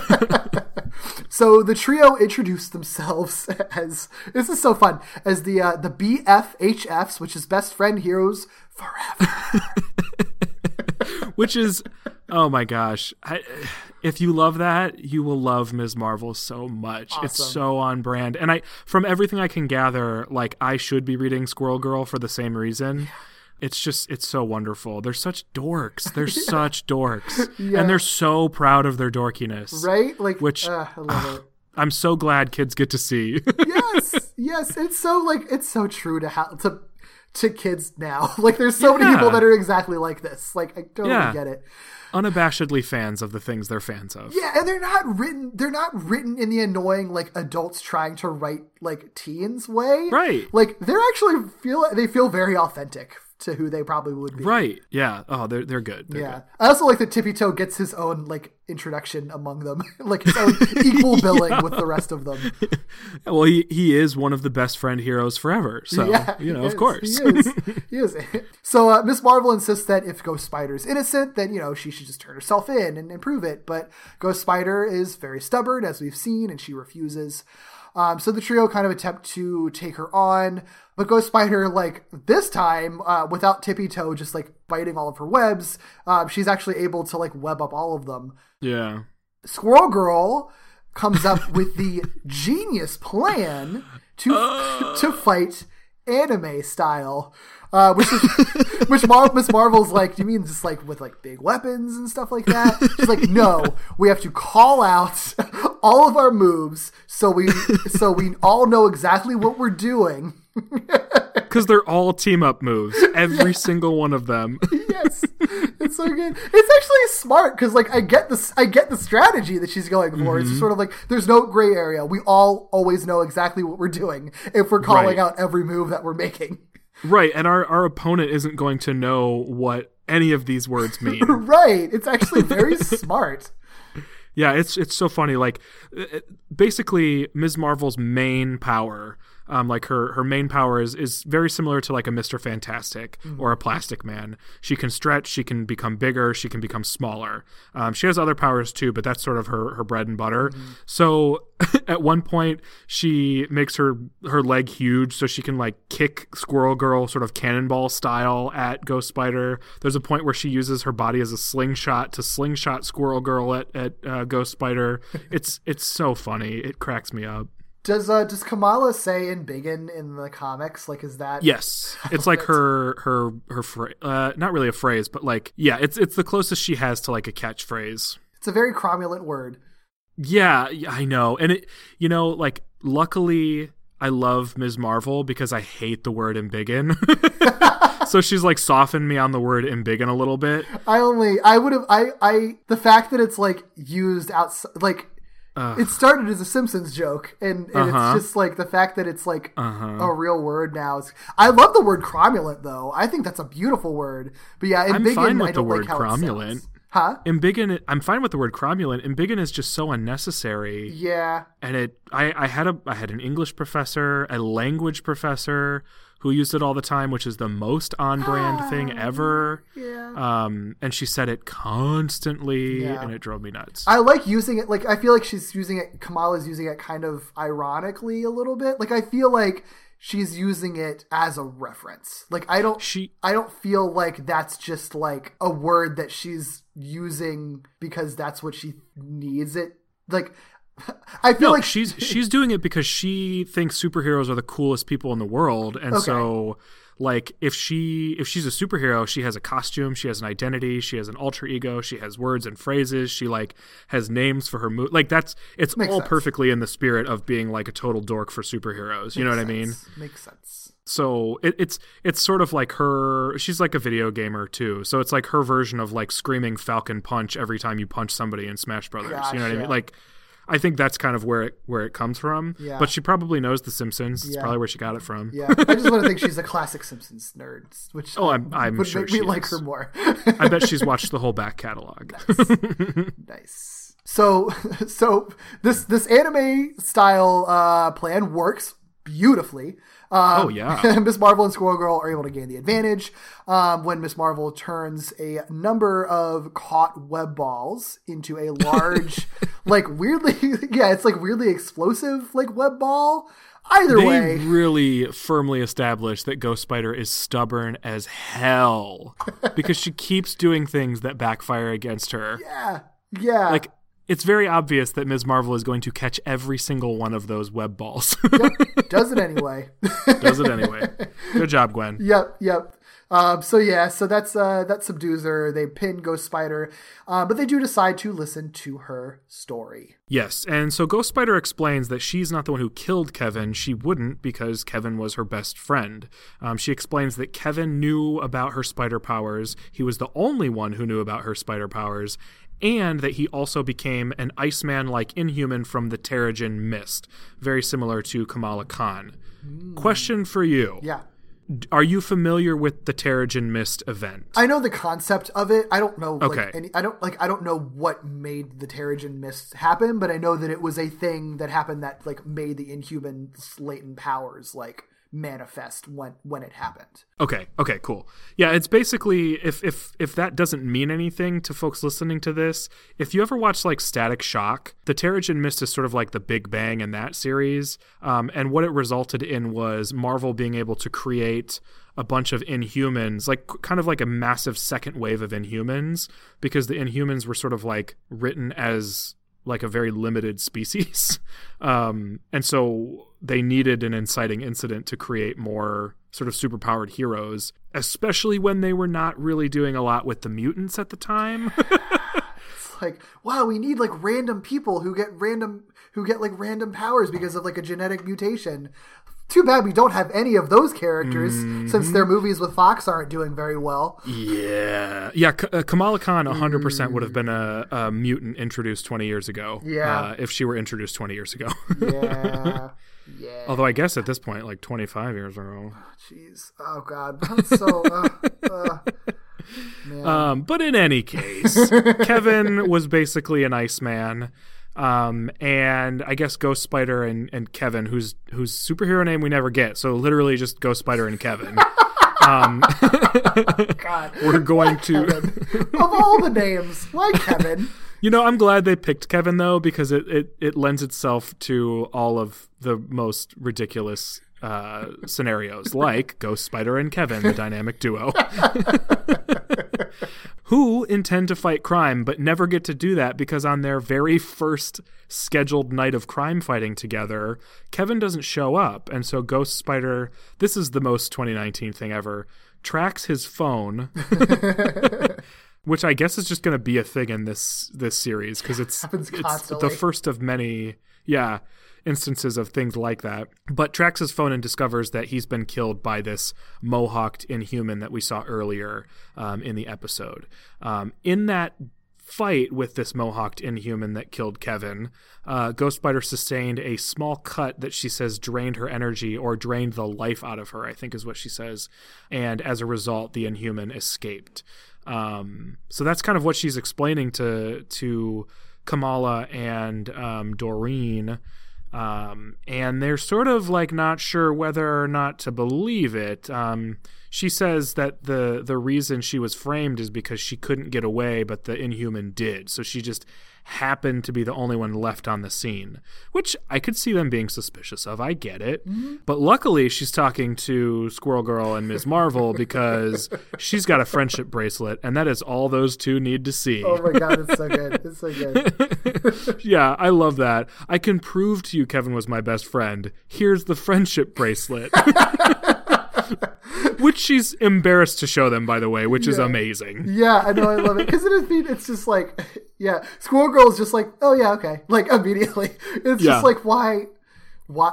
Like, there's no other explanation for that. Like, the only explanation is the two people she's showing it to. It would have worked on literally no one else. Right. Yeah, it's good. It's good. Oh man, like these are very funny. I love it. I love it so much. Yeah.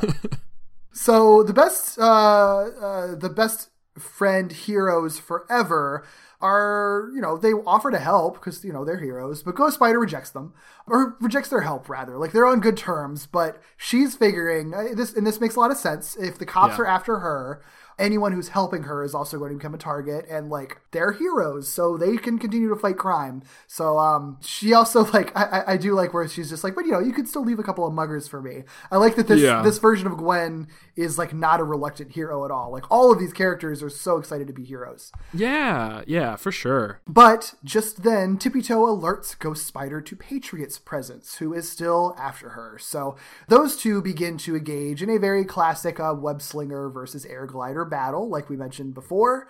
A whole bunch of stuff happens, but basically Ghost Spider kind of quickly grounds Patriot, who does not believe her story. I think they even imply that he kind of overheard a lot of this, because he kind of mentions that he's not as gullible as Squirrel Girl and Miss Marvel are. Mm-hmm. And he's not buying it. But before they can reach a conclusion, Quake shows up and just like, Quake blasts Ghost Spider from behind the back, and that just like immediately subdues her.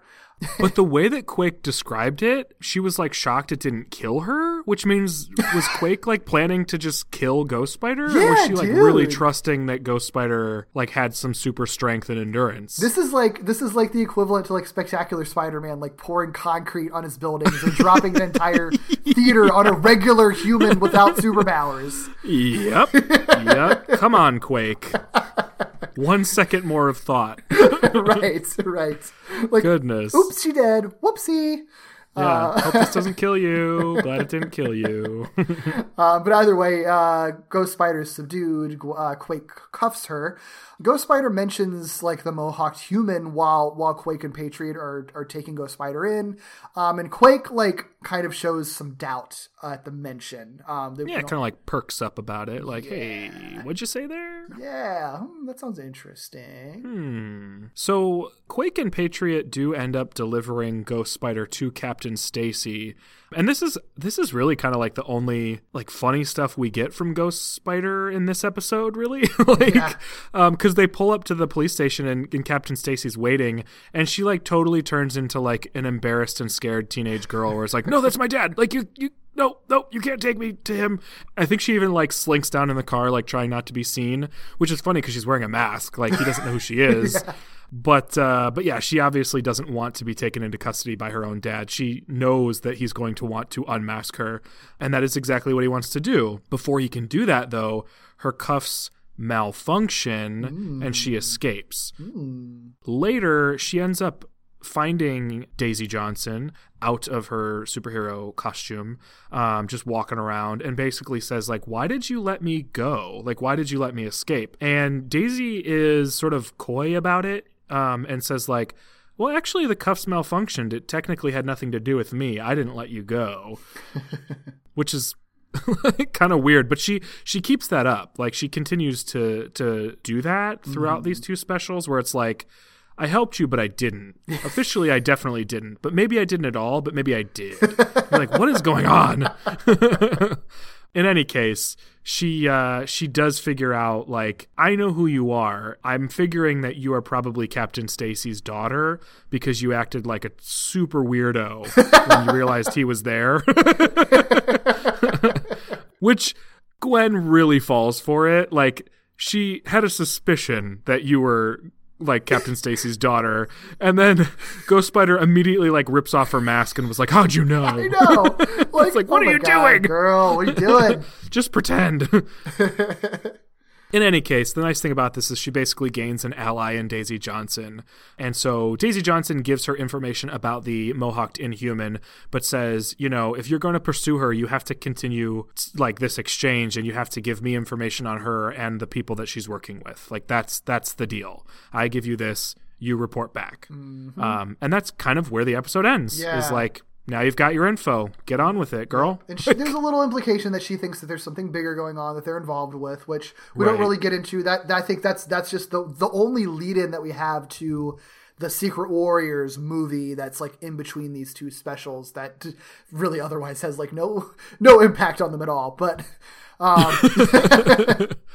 yeah. But yeah, so yeah, this is our introduction to the Marvel Rising universe. Yeah, And I was really worried that the next episode we were watching wasn't going to pick up after this, because I knew we weren't watching episodes in sequence. Mm-hmm. But I'm very glad that they picked it up. Yeah, where this one left off. yeah. It really I think from my understanding, there's like literally no mention of like Ghost Spider stuff in Secret Warriors at all. I almost texted you and was like, am I going to get a conclusion to this? Like, am I going to know what happens? Yeah, very interesting how they have set all of this up. Yeah, for sure. Faces of this episode, it's so just, many. It's Squirrel Girl. It's just Squirrel Girl. All Squirrel Girl. There are so many good Squirrel Girl faces. There's Squirrel Girl faces where she's narrating what's happening in the episode to the other people in the episode. There's Squirrel Girl war crying with Tippy Toe and Ms. Marvel, who has some like real Jameson energy going on. And there's, anime style fighting Squirrel Girl. There's just so much to be mined out of Squirrel Girl's face in this section of our podcast. Yeah, oh man, Squirrel Girl's so fun in this. It's funny too because I don't really love the animation of these. I think this is just how all of them are. Like, I like the design. No, I like the designs. Oh, okay. I like the designs fine. But I think sometimes there's a weird. It seems like they're just doing it on. I think it's just a budget issue, honestly, because it just seems like there's a lot of like low frame rate. I guess is what it is, or like there's very few like frames in between sometimes, in ways that kind of bum me out. I do wonder if so obviously the design has some anime inspired cues. I wonder if part of the reason for doing that is that pure anime runs at a lower frame rate. So they figure, well, if we make it sort of, inspired by anime style animation, then we also can get away with sort of doing a lower frame rate, which is good for budget restraints. Yeah. I hope that's all it is, and that they're not just sort of like, we don't have to go hard on this. Yeah, it's hard to say because I think it's a lot of the same. It's the same style that they are doing with all of their Disney XD animated shows, I think. Okay. At least from what I've seen, and I've seen a lot of people like complain about them, like that they hate the animation and the art styles and stuff on them. And I don't feel like they're that bad. Those are two very different things for me because I love the art style. Like this is an animation style, or not animation style, a design, like character design style that I really, really like. Sure. I like the sort of, it sounds terrible like saying it this way, but the sort of westernized anime influenced character design. I think it tends to lend very well to different types of designs, and I just find like faces that are designed in that style very pleasant to look at. Like they're very calming. Usually has very good eyes in that style. Mm-hmm. But yeah, that's very different than the animation, because the animation frame rate isn't reliant on the character designs. Yeah, and it's not very, especially after watching like Spectacular Spider-Man, which is like the fluidest of the fluid. Like this animation is not fluid at all. But they still do some really cool things, and they have like the faces that you got of Squirrel Girl are really really cool drawings that they do. So I think if it's a budget thing or whatever, like I think they're working within it as best they can, and I really appreciate that they're willing to kind of like stretch their like they're not being like beholden to the designs or whatever. Like they are going as crazy as they want to be in any given moment with how these designs are, and like as cartoony as they want to be, which works for like the kind of tone that they're going for sure. Yeah, definitely. And budget constrained animation could be so much worse than this. So I'm glad that they are choosing to do it this way and not in worse ways. Definitely. It's not Flash animation. It's not like the puppety like BoJack Horseman style, which I love that show, but like The animation isn't one of its strong suits. Like, right. And it's not like Amazing Friends either. So right. Yeah. Right. And it's, it's I know it's not the more successful between this and DC Superhero Girls, but sorry, my niece. The animation and character design for DC Superhero Girls is like among my least favorite. Don't they do a lot? They do a lot of Flash animation for their stuff. Don't they? Yeah, and their designs are very sort of cookie cuttery, and if you took everybody's hair off, they'd kind of look the same. Yeah, I'm not into that. For this, they definitely make a big strides for having their character designs all very unique and stand out. Like we talked about before. Yeah. It definitely comes through. And it comes through even more like when they're talking about people's body types and things in this next episode when we're introduced to even more characters on the team that are all wildly different, which I love. Yes. Yeah. Well, let's get into it because it does actually, it doesn't pick up like the next minute from this past one, but the Ghost Spider story does pick up pretty much where we left off in this next one. Yes. So this is the third special, Marvel Rising Chasing Ghosts. The synopsis per IMDb is, in Marvel Rising Chasing Ghosts, follows fan favorite Ghost Spider teaming up with the Secret Warriors to bring down the villains Sheath and Exile for good. Can team leader Quake convince Ghost Spider to join the team for good? That wasn't a very well written one, but okay. But what's funny is there's story developments in there that we just didn't get because we didn't watch the Secret Warriors one. It was like, oh, team leader Quake. Okay, cool. Like these villains have names. Dope. All right. Right. This one was originally made available on January 16th, 2019. So a few months after that first one. So it sounds like they're probably released these first couple months apart each. Yeah, I forget when Secret Warriors came out, but yeah, they're not coming out like super regularly. They just come out every couple of months, I think. Yeah, and then it was written by and directed by the same folks, so Marguerite Scott and Alfred Gameno. Yes, and we do meet some new characters. So, well, this one we kind of saw her in the flashback, but we didn't really hear her voice or get to know her or anything like that. But the Mohawked Inhuman from Gwen's flashback, we learned that she is Sheath. She is portrayed by Amanda Celine Miller. Now, she is a voice actor in lots and lots and lots of anime dubs. For example, she's Boruto in the Naruto franchise, series, and movies, and Sailor Jupiter in Sailor Moon Crystal, and a few of the Sailor Moon movie dubs, among other things. Exile is a character that's introduced in this one that we saw nothing of in the first one. Exile is also called Victor Cole, and he is portrayed by Boo Boo Stewart, whose name I knew but couldn't have told you what he was in. I see Boo Boo Stewart come up in fan castings all the time. Interesting. And I don't know why, other than I think that Boo Boo Stewart might be a Native American actor, so I think that he comes up frequently when people are fan casting Native American characters in a respectful way, like because Native American characters are frequently not cast correctly.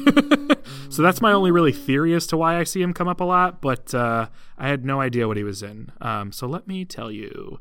He portrays on screen the mutant Warpath in X-Men Days of Future Past. I don't know which mutant that is. Either. I guess he was one of the future guys who died quickly, I think, but I can't picture who that would have been. Well, I can tell you that he also played one of the werewolves in Twilight, so that gives you an idea of what he looks like. Okay, that helps, actually. Because they all kind of look similar.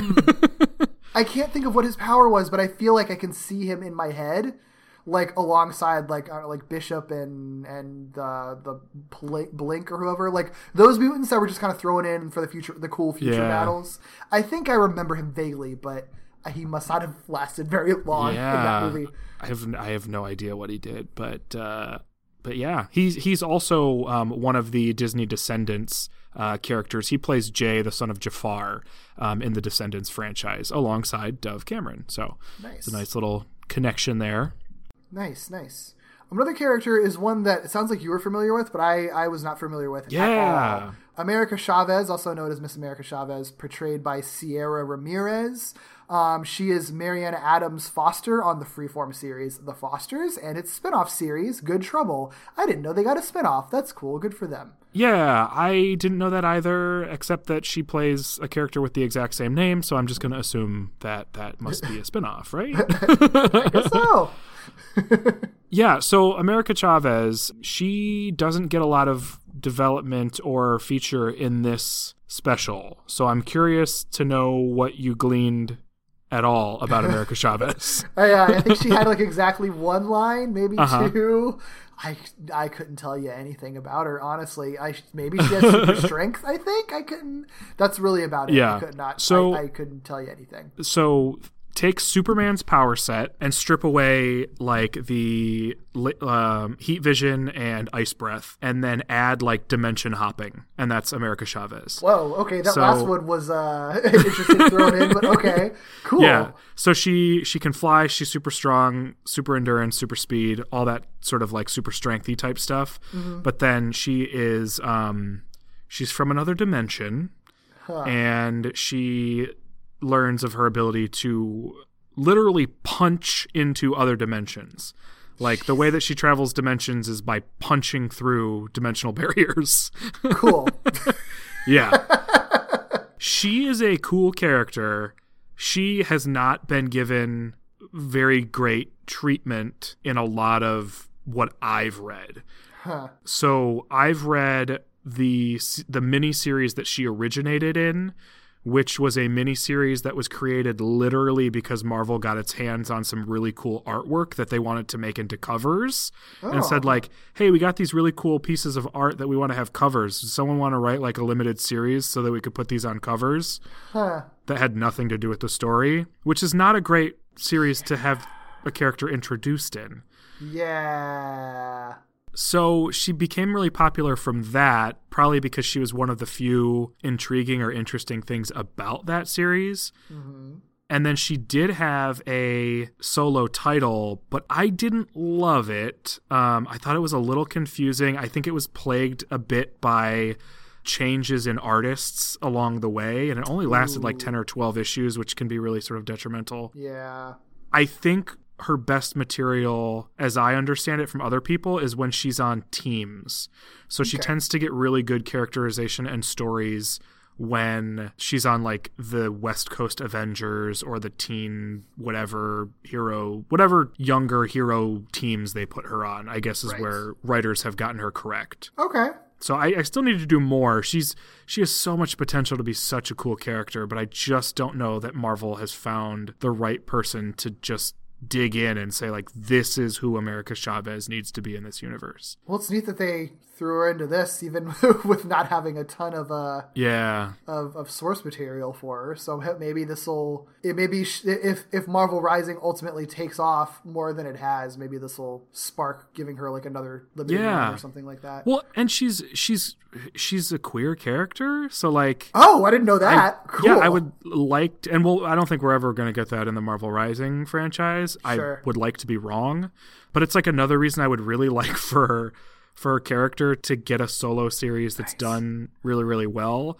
Some of that was done well in her solo series. She has like a very interesting relationship with Kate Bishop, Hawkeye. Interesting. Yeah, but I'm not sure that they know what to do with her. She's super powerful. Like she is somebody who, when she is focused and calm and not angry, because she has a little bit of that going on, she's like capable of damaging Captain Marvel. Interesting. But I think she doesn't frequently reach those levels. So I'm not sure that they've figured her out yet.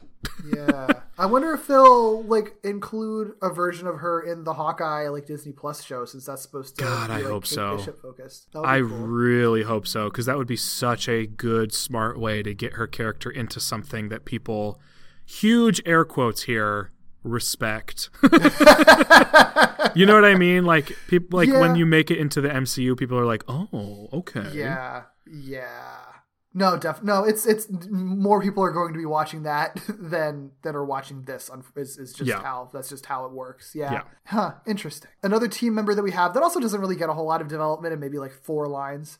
Yeah. In this, at least, I'm sure he gets more in the other specials. But, I hope so. This is Inferno, also known as Dante Pertuz. I don't know this character, so I have no idea. I've never heard of him before. I don't know if he was created for this or if he existed before, but I have no idea. Either way, he's played by a pretty recognizable actor, Tyler Posey, most well known as Scott McCall, the main character in MTV's Teen Wolf series. Mm-hmm. I've seen him pop up in tons of other stuff too, so he's a recognizable guy. Yeah, I just don't know anything about Inferno at all, and all I really gleaned from this episode is that he is a stereotypical pyromancer. Like, yeah, he seemed a little temperamental. Yeah. Like, all right, cool, thanks. Yeah. Oh, wow. So hopefully there's more to him than that. Yep. It's funny though, because when I was watching this and I was getting that vibe, I was like, we really need to write the pyromancer that like is like really timid and chill and like has the most calm temper ever. he uses his pyro powers just to like light a joint and just like chill out. Oh wait, you know who that is Uncle Iroh from Avatar: The Last Airbender. Have you seen that? Did you watch that series? I watched a little bit of it, but yes, I totally feel that. I would, actually. That's okay. We do have that character. All right. Yeah, but like that one out of every hothead firepower person that exists. True. Like, or they could have like thrown in Firestar if they wanted to. Another all-female team. Can you imagine? Oh, that would have been so cool. Yeah. I don't know what her place is right now within Marvel. I have no idea. Because she was with New Mutants for a long time, I think, wasn't that team? But if no mutant thing exists anymore, that's right. She's a mutant, and she's not Wolverine, so... So, bye, Firestar. You're not in anything, probably. Sorry, Firestar. And then a voice actor worth noting, even though the characters aren't super notable. I don't know. One of them is probably my favorite character in all of this. I mean, I already agree with the person you're talking about. Because this actor, Roger Craig Smith, voices 2 characters. One of them is a total babe, and the other is Captain America. Roger Craig Smith voices Captain America in this series. He's voiced Captain America in a lot of series, including Avengers Assemble alongside Catherine Kavari. Coincidentally, also played a character named Ghost Spider in the Ultimate Spider-Man animated series. Interesting. But most importantly, voices Doreen's dad, who is a whole meal. Oh boy. That's your daddy. In every sense of the word. Oh boy. Yeah. I saw the scene and I'm just like, okay, I'm on board. Yep. I hope there is maybe an episode just all about Doreen and her dad. Yes. Oh, please. Be my favorite. So yeah, couple new characters. Unfortunately, most of the characters introduced in this episode do not speak a whole lot. Yeah, I guess technically most of them were introduced in the special that we're not talking about. So I'm just going to assume that they get lots of backstory there. There you go. Yeah. Either way, this special opens back with Ghost Spider again, and she's gliding using her web wing things. So much gliding. I know, right? She's gliding through the city in pursuit of Sheath, who is attempting to escape on a motorcycle. But of course, Ghost Spider's dad, Captain Stacy, attempts to call her, and we see on her phone that it's just like call after call from him, and she again is gonna like decline the call. Apparently she's been declining like every single call from her father, which is not a good thing, Gwen. Don't do that. You're like in high school. I know, right? Like, he's probably terrified right now, but cool. Good job, Gwen. Give your dad a heart attack. She, either way, this distracts her, so she crashes into a vegan donut shop, which I think was known like as Excelsior Donuts. Oh, I didn't even catch that. That's funny. Of course it was. Right. I feel like if Stan Lee was like still alive at the time when they were making this, that probably would have been him playing the character. Yeah. Because he's even kind of drawn not that... like I could have seen that being a Stan Lee like character design that they could be like tweaked or something later on. For sure. Either way, she crashes there, but she does. She's still able to find Sheath in a warehouse after that. But of course, they're not alone. Exile appears, who is a character that apparently appeared in Secret Warriors. He has some teleporting ability. So he appears to support Sheath, but the now dubbed Secret Warriors arrive just in time, attempting to apprehend Exile, who they've been chasing. Exile and Sheath are dumb names. Yeah. By I wonder the way. if, are they from, I mean, they're from the comics. Either, it doesn't matter. It's dumb names either way. I have it's so hard with Inhumans. It's so difficult. There's so many Inhumans, and most of them have terrible names. I'm sorry, I don't care about. And like 25% of Inhumans are literally just Firestar. Yeah, I've never cared. I like Lockjaw. I've read some Inhuman stuff, and there's so much potential there, but it's just like there's so little place for them, and they're trying so hard to give them a place. And like, aside from Ms. Marvel and Lockjaw, like I just don't care. Yeah. And I feel bad because I know that that's like a really popular thing to rail against Marvel for. Mm-hmm. But gosh, it's so true so frequently. Yeah. One day. Yeah, maybe they'll figure it out, hopefully. Hopefully. I mean, I want them to succeed, so I hope they do figure it out. I would like to know what the appeal is to people that are fans of them, because they're long-standing a lot of them are long-standing characters that have been around forever. So that have like a fan base. I just don't really understand what the appeal, even of like Black Bolt and Medusa and stuff. I just like, I don't know, anything I've ever seen of them, I'm just like, I don't get it. From what I read, I read I read the Black Bolt solo series, and I read a year's worth of Inhumans stuff that coincided with the Black Bolt solo series. Uh-huh. So Black Bolt wasn't actually in the Inhumans at the time. Oh, okay. But yeah, right. What I appreciated about it was that it was an absolutely fucking bonkers family, but the characters themselves individually just aren't that interesting. Like Black Bolt is the leader of a team who cannot speak. Like he never talks.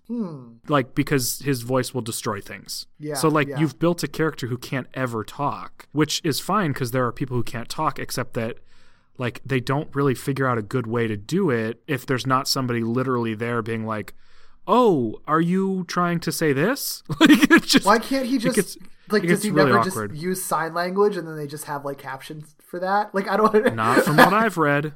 Like, that would make the most sense, right? There are people who don't speak and they still communicate. Yeah, that seems like it almost seems a little problematic to me, to be honest. Yeah, well, it's a frustrating character to present to people, and then to not acknowledge the actual like mode of communication people use when they don't speak makes it even more frustrating. Yeah, I'm not down with that. Look, if you're a big Inhuman stan, I'm actually help us out. Fascinated by like, where are there good comics that exist? Like, was they ever presented well, or is it always just like standing the underdog? I don't know. I will say, like, I'm not a big shipper, but like there were characters that I was like, are you gonna fuck already? Like, so there's that. Like, there's some of that in there, I guess. That's fun. Yeah, anyway. That's fun. That's our Inhumans portion. Sorry, guys. Anyway, so the Secret Warriors team, it's made up of Quake and Patriot, joined by Squirrel Girl, Ms. Marvel, America Chavez, Inferno, and the Inhuman Lockjaw. Are like, they're all on the same team, which is such a fascinating, like, weird assortment of characters. Yes. But I dig it, and I think they're used really well.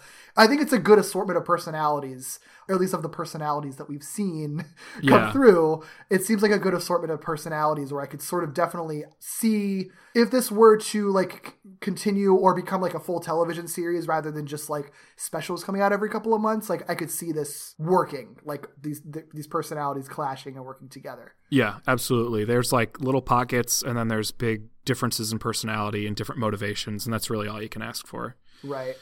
So Ghost Spider ends up breaking off from the larger group because she's there for her own sort of mission to chase Sheath while the Secret Warriors pursue Exile. Quake actually calls Ghost Spider on the phone while they are chasing their respective villains and explains what the Secret Warriors are to Ghost Spider, because she's basically like, what is this team? What are you doing? What the heck?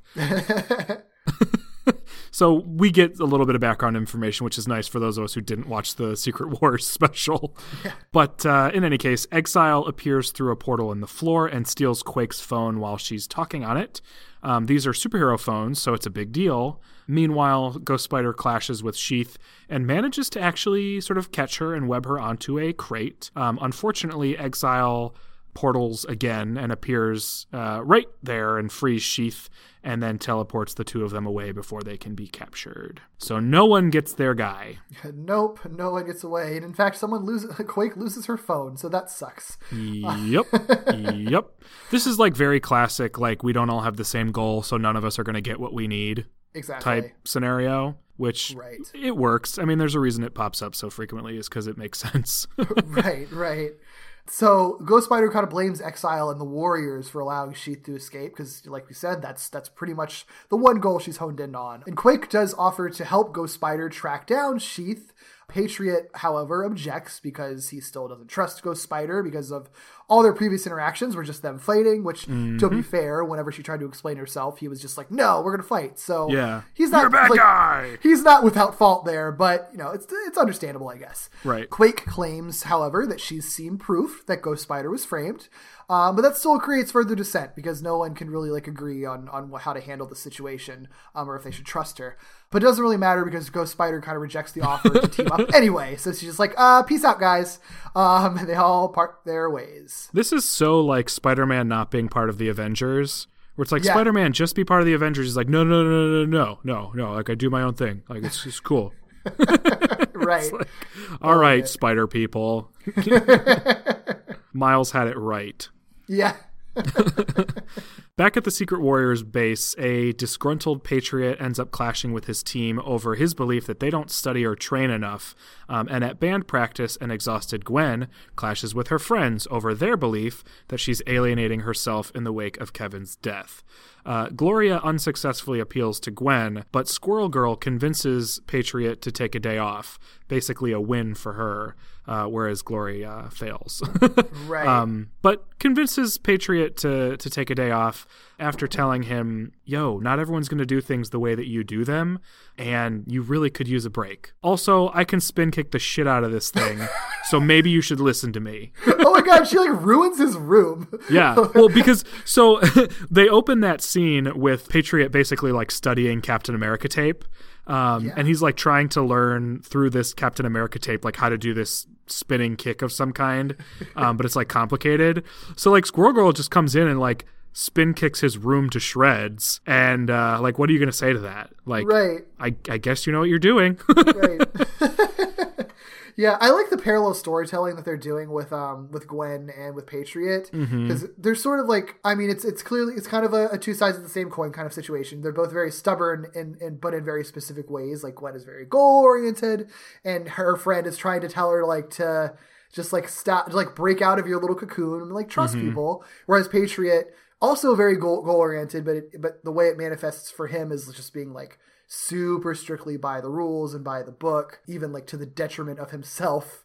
Yep. Both of them are basically uptight in very specific ways. Yeah. You just need to kind of loosen up and let people in, and Squirrel Girl says, just kind of acknowledge that the way other people do things are different, but you can still kind of learn from them and join them and be on a team with them, and things would still be okay and in fact be better. Man, you know what having a predominantly female team with only a couple guys on it allows for? It allows for the one girl on the team to not have a stick up her ass the whole time. Yeah, because that's basically what Patriot's characterization is, and I feel so frequently that just goes to the one strict rule following girl, Yep. Can't do that when there's 8 girls. Yeah, you're the girl who's no fun because you just you're by the book. You're the party pooper the girl of the group. Yeah. Mm-hmm. Yeah, that's actually a good point because that ends up helping all of that. Means that every other character can have very distinct personalities. They're all none of the girls are really uptight. Like Quake kind of, but she's really not uptight. She's just a good leader. She's also the one that like is most willing to break the rules for what she believes about Ghost Spider. That's actually very true. Yeah. Yeah. What a great, I really like the gender swap here. Actually, yeah. It's really cool. Mm-hmm. So, Doreen kind of invites Rayshawn to a day off to kind of show him her style and everything, and how she can just like hit punching bags into a wall and still be silly. Cool to see him out in just like casual civilian gear, because I genuinely didn't think we'd get that based on his characterization. Yeah, or the way that this show obviously it's pretty limited because it's not really even a show. It's like a series of specials, so they're working within like time constraints, but they're still able to kind of to show them, just kind of out being themselves and show their secret identities and stuff like that, and have some downtime. Which the way this downtime or day off is Doreen kind of taking Rayshawn to a skate park and telling him to go with the flow. They also play some video games at Doreen's house, and we get a really cool moment where like they're fighting and she like just like wipes the floor with him while they're playing this fighting game. And Rayshawn's like, "What? How did you do that?" She does it by like biding her time, analyzing his strategy, and then as soon as she figures it out, then she just takes him out immediately. And it's just like, that's how I superhero too. Yeah, he was like, you're just goofing off, which is probably how he views her as a superhero too. Yeah. Yeah, it's actually pretty smartly written, actually, the way that they've kind of, they're kind of like explaining like how not just Squirrel Girl, but any like kind of silly like comic relief characters like work and how they tick, like why they're ultimately beneficial to these groups, and also like why her kind of like fighting style is actually very effective. And tells it through like playing a video game, which is really smart. Yeah, it's very it's sort of like it's a little bit Yoda, it's a little bit Mr. Miyagi, it's a little bit, any of those characters that are like mentors, but people are like, you're not a mentor, you're just a joke. And it's like, no, it was all in there. Like every lesson you needed to learn. And it culminates in this really, really cool exchange where like she sort of reveals her like sensei side because she she talks about snacks and nut bars and stuff, and Rayshawn is like, I'm allergic to nuts, and her response is like, that is so sad, and he's like, it's not sad, it's just different, and she goes, see, now you're getting it. And I was like, whoa, bomb dropped. I love it. It was really, really, really cool. I love that she must be so sharp, because she presented the entire day as like, you need to relax and you need to like stop thinking about superheroing, but then every single thing they do is a lesson. Yeah, it's great. I see what you were saying about her being kind of like a more of the historical character, like, or being in this version being a more experienced superhero, and like the way that comes through. Because it is funny because she's presented as like young and flighty and just like a teenage girl or whatever. I don't know how old she was supposed to be, but I have no idea. If you told me she was like 30, I'd be like, yeah. If you told me she was like 14, I'd be like, yeah. Like I just have no idea.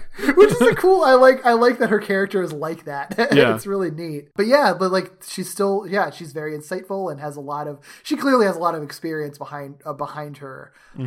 And I like that she's being presented that way. Yeah. Well, later that day and back at the Secret Warriors base, Patriot discovers that someone has broken into a secure vault that only Captain Marvel and Quake are supposed to have access to. But he doesn't get into the room in time to see that the intruder was, in fact, his nemesis, Ghost Spider, because she escapes into an air duct. This is another weird moment where I'm not sure how much Quake knows, because, or suspects, I'm not sure, because it's very clear to us that Ghost Spider tracked her way to their base and broke into that room, but Quake is like, oh, I left the door open. Yeah, which it was weird. I guess is possible because she does leave the door open again later, but we also know that she's trying to let Ghost Spider sort of operate tangentially to them. Yeah. So it's a little unclear as to if she knows what's going on or not. Yeah, and it never clears up at all. Like when she No. first said that, it was just like, that seems out of character for someone who's been pretty confident by this point. But then like, I left the door open in our like secret headquarters. It's weird. But Right. Especially anything associated with Carol Danvers. Like, she is no nonsense. Like, she is not allowing you to leave the door open on accident. Like, I don't understand. So it makes me wonder if, and again, like you said, we never get an answer, but it does make me wonder if Quake kind of already knew that Ghost Spider was going to attempt something like that. Right. And left the door open, but just for the reason that she knew Ghost Spider might come by. I don't really know. It's weird either way. Either way, it does kind of segue into like another little like mini lesson for Patriot though, because she kind of chastises Patriot for like setting off the intruder alarm in a panic rather than just like thinking that it's possible that his leader may have made a mistake and just asking her about it, which is kind of cool. Like I appreciate that it's sort of like, no, dude, I'm your leader and I'm telling you that you should question authority sometimes. Yeah, right.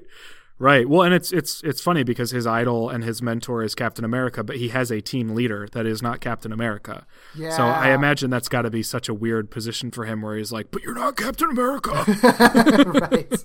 Right. Yeah, so elsewhere, Sheath asks for Exile to teleport her somewhere far away from Ghost Spider, but Exile refuses, saying that Sheath owes him because he saved her life. So Exile explains that he plans to complete Hala's mission, whatever that is, to create... Yeah, we definitely missed a lot of crucial information for this conversation that they're having.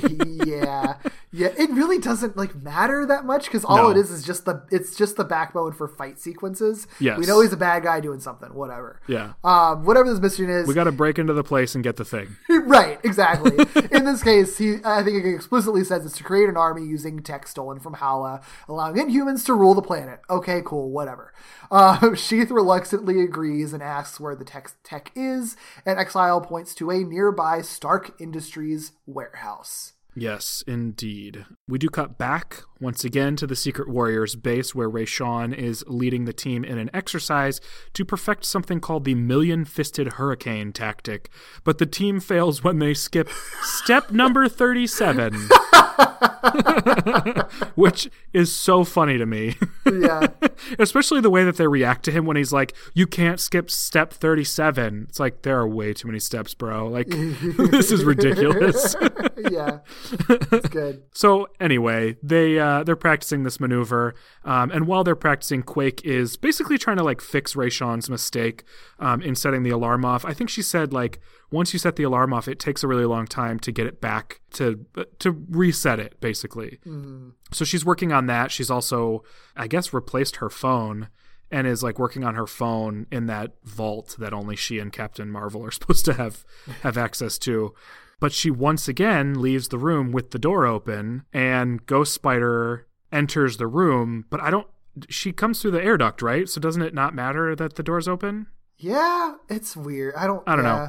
She sets off the alarm again, so everybody rushes over there. Ghost Spider once again jumps into the air duct, so everyone's like, who was that? But carelessly, Ghost Spider left a little bit of web sitting on the floor, so her feud with Tippy Toe part 2 happens.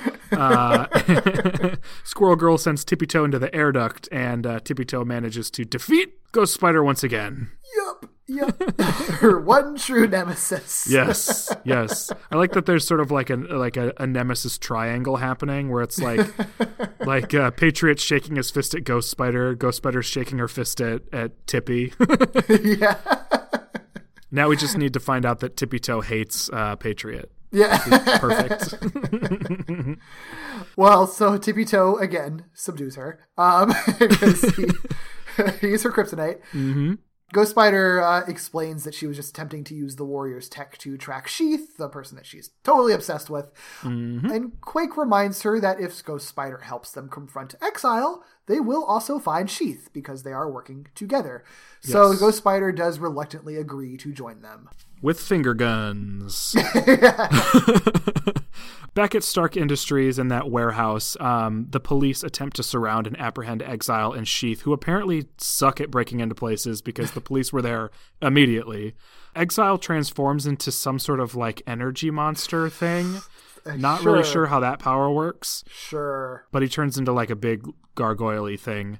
And the Secret Warriors plus Ghost Spider appear very, very shortly after to be like, we got this. Unfortunately, Captain Stacy is also there and sees that the Secret Warriors are working with Ghost Spider and then decides that all the Secret Warriors must be criminals too. God, dude. What's as a up result, with you? Because he hates Ghost Spider so much. But he's also just like a guy who is, not super powered. So Quake's like, no, we're not doing this today. You need to chill, and builds like this big stone encasement, almost like an arena around her team and the two Inhuman villains. Mm-hmm. She does basically tell Ghost Spider, like, we need you on the outside of this. I think her rationale is because you're the most agile. She really just wants Ghost Spider to keep the police occupied and make sure that the Inhumans don't hurt anybody outside of the arena, right. Or encasement or whatever it is. Right. But it's also kind of like, I'm sure part of it is like kind of subtly getting Ghost Spider to like recognize that like you don't have to be 100% honed in and obsessed with getting to Sheath yourself. Like, we can actually handle this for a little while. Yeah. And you don't have to be the only one doing it. Like, we can still make this end without, like, with you not necessarily being like going 1-to-1 and head to head with Sheath right now. Well, and from like a maybe potentially more cynical perspective, from where Quake is sitting, like, Ghost Spider's kind of a liability to the team's success. Yeah. So I don't know that this was the intention behind having her do this, but it was certainly a benefit to have her do something else. Makes sense. It totally makes sense. So, I mean, Ghost Spider doesn't love the idea, but she does it anyway. And as a true leader would, Quake ends up joining her. She doesn't ask Ghost Spider to do anything she wouldn't do. So that's pretty cool. Yeah. I like Quake as a character in this. She's very she's like competent, but not like, she's obviously has like more shades to her than just like generic like leader person. I'm the leader. Right. And I stopped watching Agents of S.H.I.E.L.D. at a certain point, just like not for any reason, just kind of dropped off of it. Yeah. But it feels like she's a very different, like more mature version of her, of who her character was on Agents of S.H.I.E.L.D. So it's kind of cool that Chloe Bennett gets like basically play like, I guess, like an older, like experienced version of the character that she was playing like the origin story for on her original, on the show originally, like when she originally originated the role. Daisy Johnson, aka Skye, in the show, right? Doesn't have purple highlights, does she? Maybe she has some later, but she definitely didn't when I was watching them, I don't think. I hope she does, if only because it's like this really bizarre, frequent occurrence that like not all, but so many edgy Asian animated girls have like purple highlights. Have you ever seen those like meme images?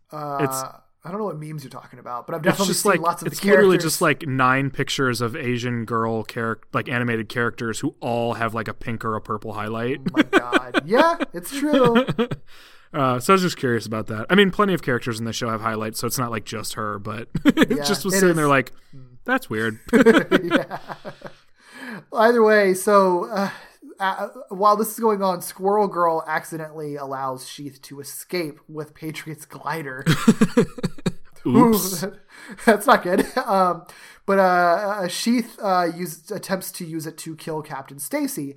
Ghost Spider, doesn't want to see your dad die. So she saves Captain Stacy by like kind of intercepting the glider from impaling him. Mm-hmm. And then she tells him, I couldn't save Kevin, but I can save you. I think she sustains like an Inhuman injury too. Like, I think she gets scraped again.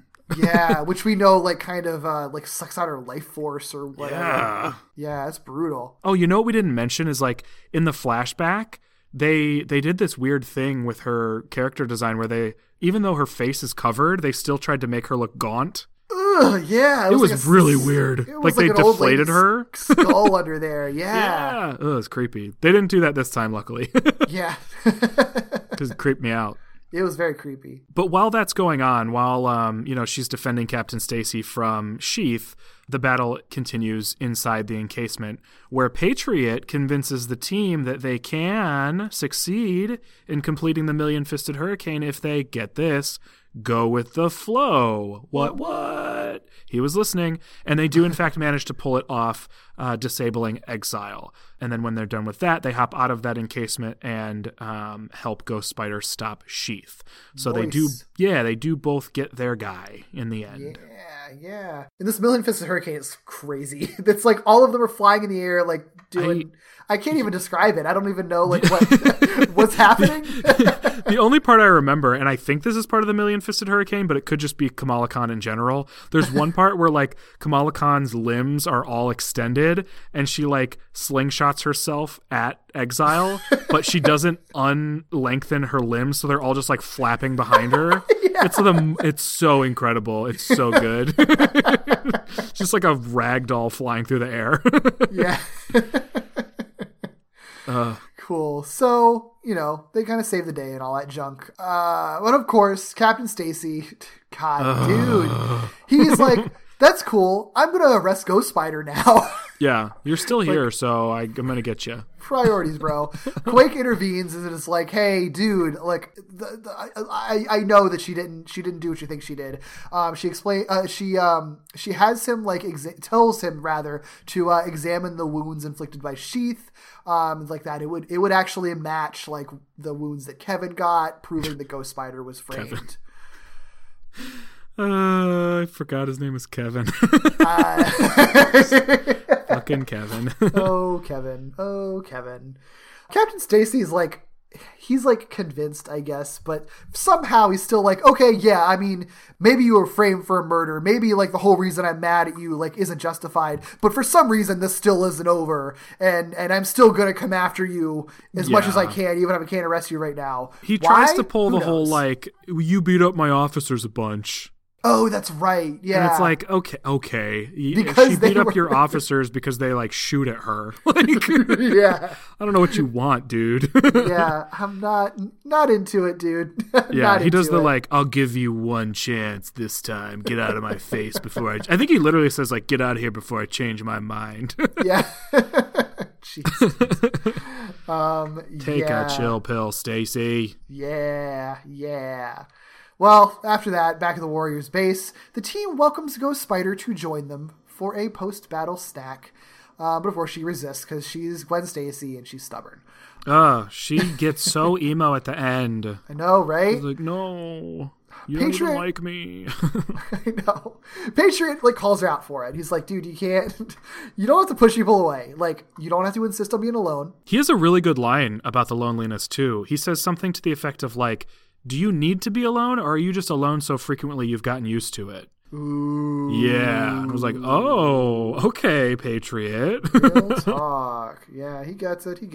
He could learn from that, too, by the way. He could. Yep. Yeah, it is. I like the little, like, they don't, like, the two of these characters don't have, like, personal connections, but I like that their parallel stories, like, link them up. Yeah. In a way, so they can kind of come to this conclusion together, so it's sort of like both of them need to learn to depend on other people. Mm-hmm. that's the crux of it ultimately. Yep. And he does kind of get through to Gwen, but she still needs one final push from Squirrel Girl to be like, dude, just shake hands. You're fine. Just do it. You get it. Hang out with us. Jeez. You don't even ever have to hang out with us ever again. Like, just eat a nut bar. Right. Yeah. So Ghost Spider's like, I can do you one better than nut bars, and takes them to the vegan donut place. And everybody's enjoying it because these are the best vegan donuts ever. Yes, the best vegan donuts on the middle upper west side or something like that. Something ridiculous. Yeah. Well, the episode ends with them eating those donuts, but also with Quake basically saying like, Gwen, call your dad. You and I both know that you're being ridiculous, and it's been days, I think she says. What in the world? Like, Gwen's been missing for days? Yep, apparently. From her police captain dad? Gloria says at one point, like, that it's like, I know you've been at your grandma's Yeah. or whatever, so I'm assuming that was her excuse. She probably told her dad that she was with her grandma, too. Yeah. Though he could have easily called her grandma, and her grandma would have been like, she's not here. So And unless her grandma is like Aunt May and doesn't know how to use a phone. possible. Possible. Yeah, but that's how it ends. We don't really see how that conversation goes, but we feel good because it's happening. Yeah. So it's nice. It's nice. Gwen maybe is reconnecting now. I hope so. So I know it's kind of her thing, so it just could only be temporary, but... Right. I just realized we didn't even talk about the scene with Squirrel Girl's dad in it. Like, we talked about him. Not that it was important to the plot. Did things happen, or did he just pose? I'm not really sure. He popped in. Well, yeah, beautiful man popped in and was like, "Hey," and he knows who Patriot is. And it's like, yeah. "Hey, I'm Doreen's dad. Oh wow, I'm glad you guys can finally be invited over. I didn't think the Secret Warriors. I thought the Secret Warriors might be too secret." And then it's just like, "Okay, bye," and pops out, which is hilarious. And Patriot's like, "You told your dad?" And she's like, "Well, yeah. Who else would I tell?" Yeah, it was like, what else would I tell him? Oh It's yeah, like, yeah.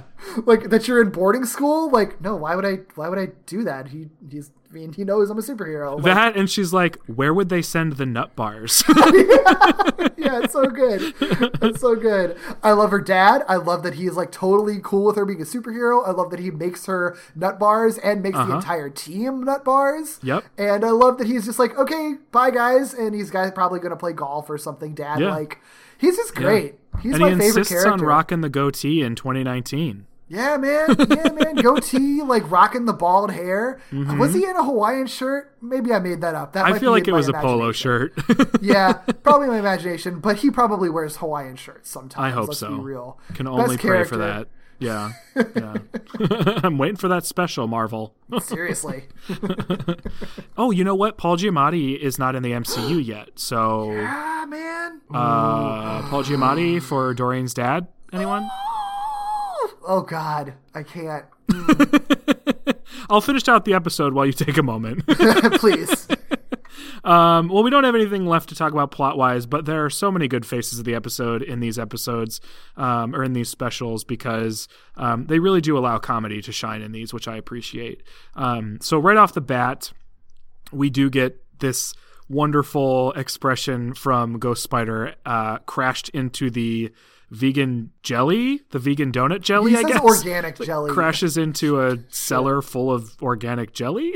I don't know. Sure. But it allows for a wonderful over it face. It's very. I do appreciate that they allow her mask to be expressive. I know that's sort of commonplace in Spider-Man now, but I appreciate it all the same because it's not always been the case. So. Oh yeah. Definitely. I like that. Definitely. I like the other screen cap that you grabbed of Gwen's finger guns that we pointed out earlier. Yeah. It's She's good. got good finger gun game. Good finger gun game. There's a grab that I got because it reminded me of one of our recent faces of the episode where like a face has just been rendered in too much detail for the show that it exists within. Yeah.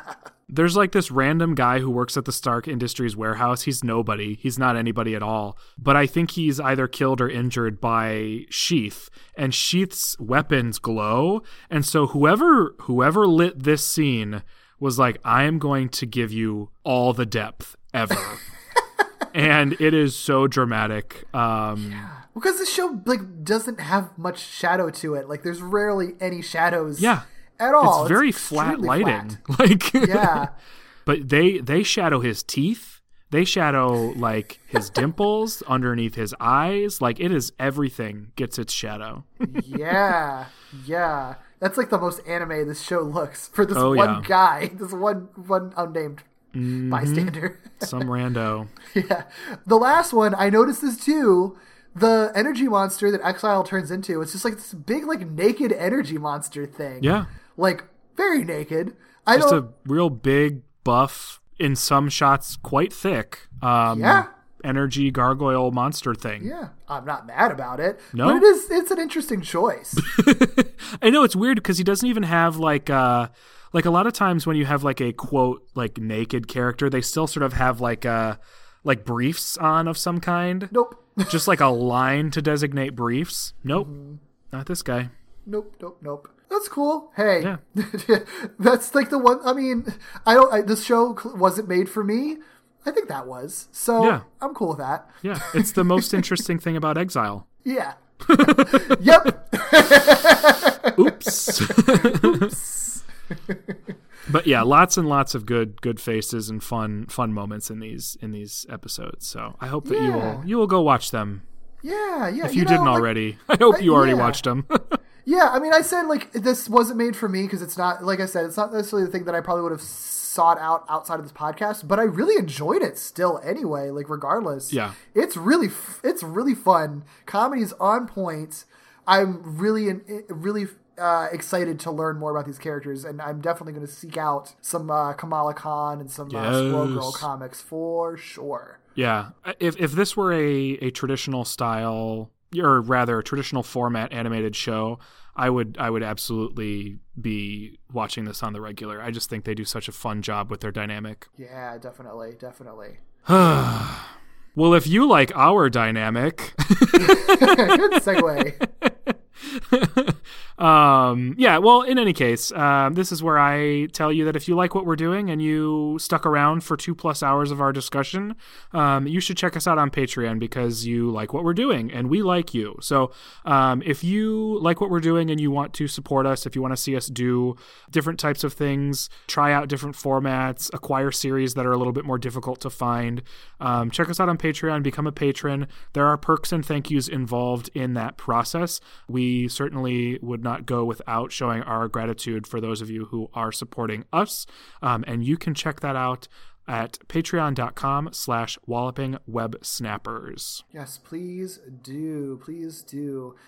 In the meantime, if you want to hear more from us individually, you can follow me at Derek B. Gale on Twitter and hear me talking about other naked gargoyle monsters probably at some point. I'm sure that will come up and has come up. So yeah, more of that content. You can also find me on YouTube for my show Second Chance, which I'm aiming to have an episode done, have my show come back off of hiatus by the end of this month. And the hype is real. Yeah, I am now, my life is finally settled back down, less chaotic, so hopefully more time to focus on that. But I have some stuff that was in the middle of production when I had to put it on hiatus, so hopefully I can get a quicker turnaround on that for this month and get back on a nice schedule. But basically it's a monthly YouTube series looking at bad or divisive media that people don't really like or is considered not good, and trying to find like positive things about it, or maybe see why it was actually good all along, or even if it isn't, why people who like it might have liked it. How about you, Doug? Yeah, you can find me on Twitter at Ikkybooley, ICKYBOOLEY. There is a current season of Survivor happening, so you will probably find me tweeting about that when I am able to watch it.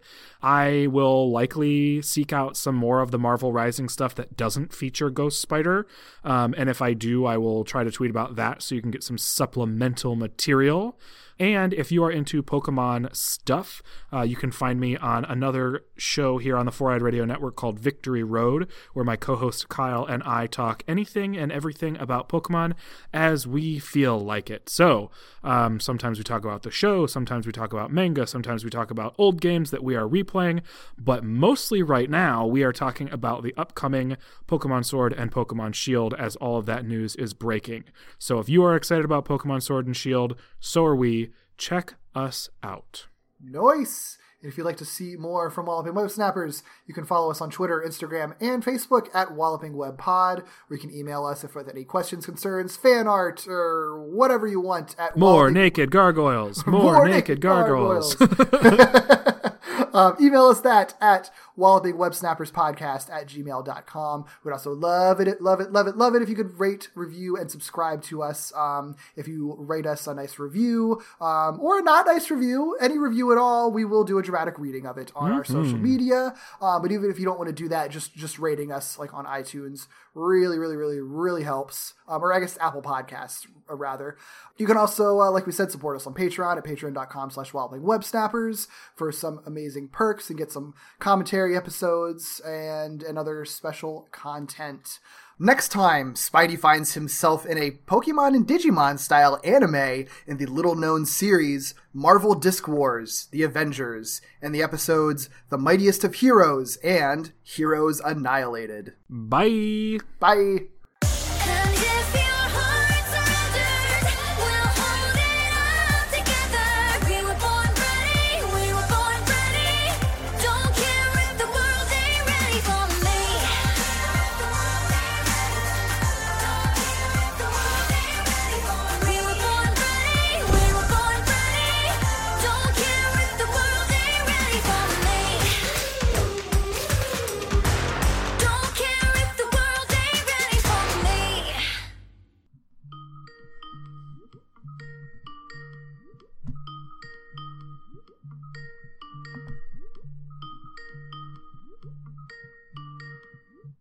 Hello.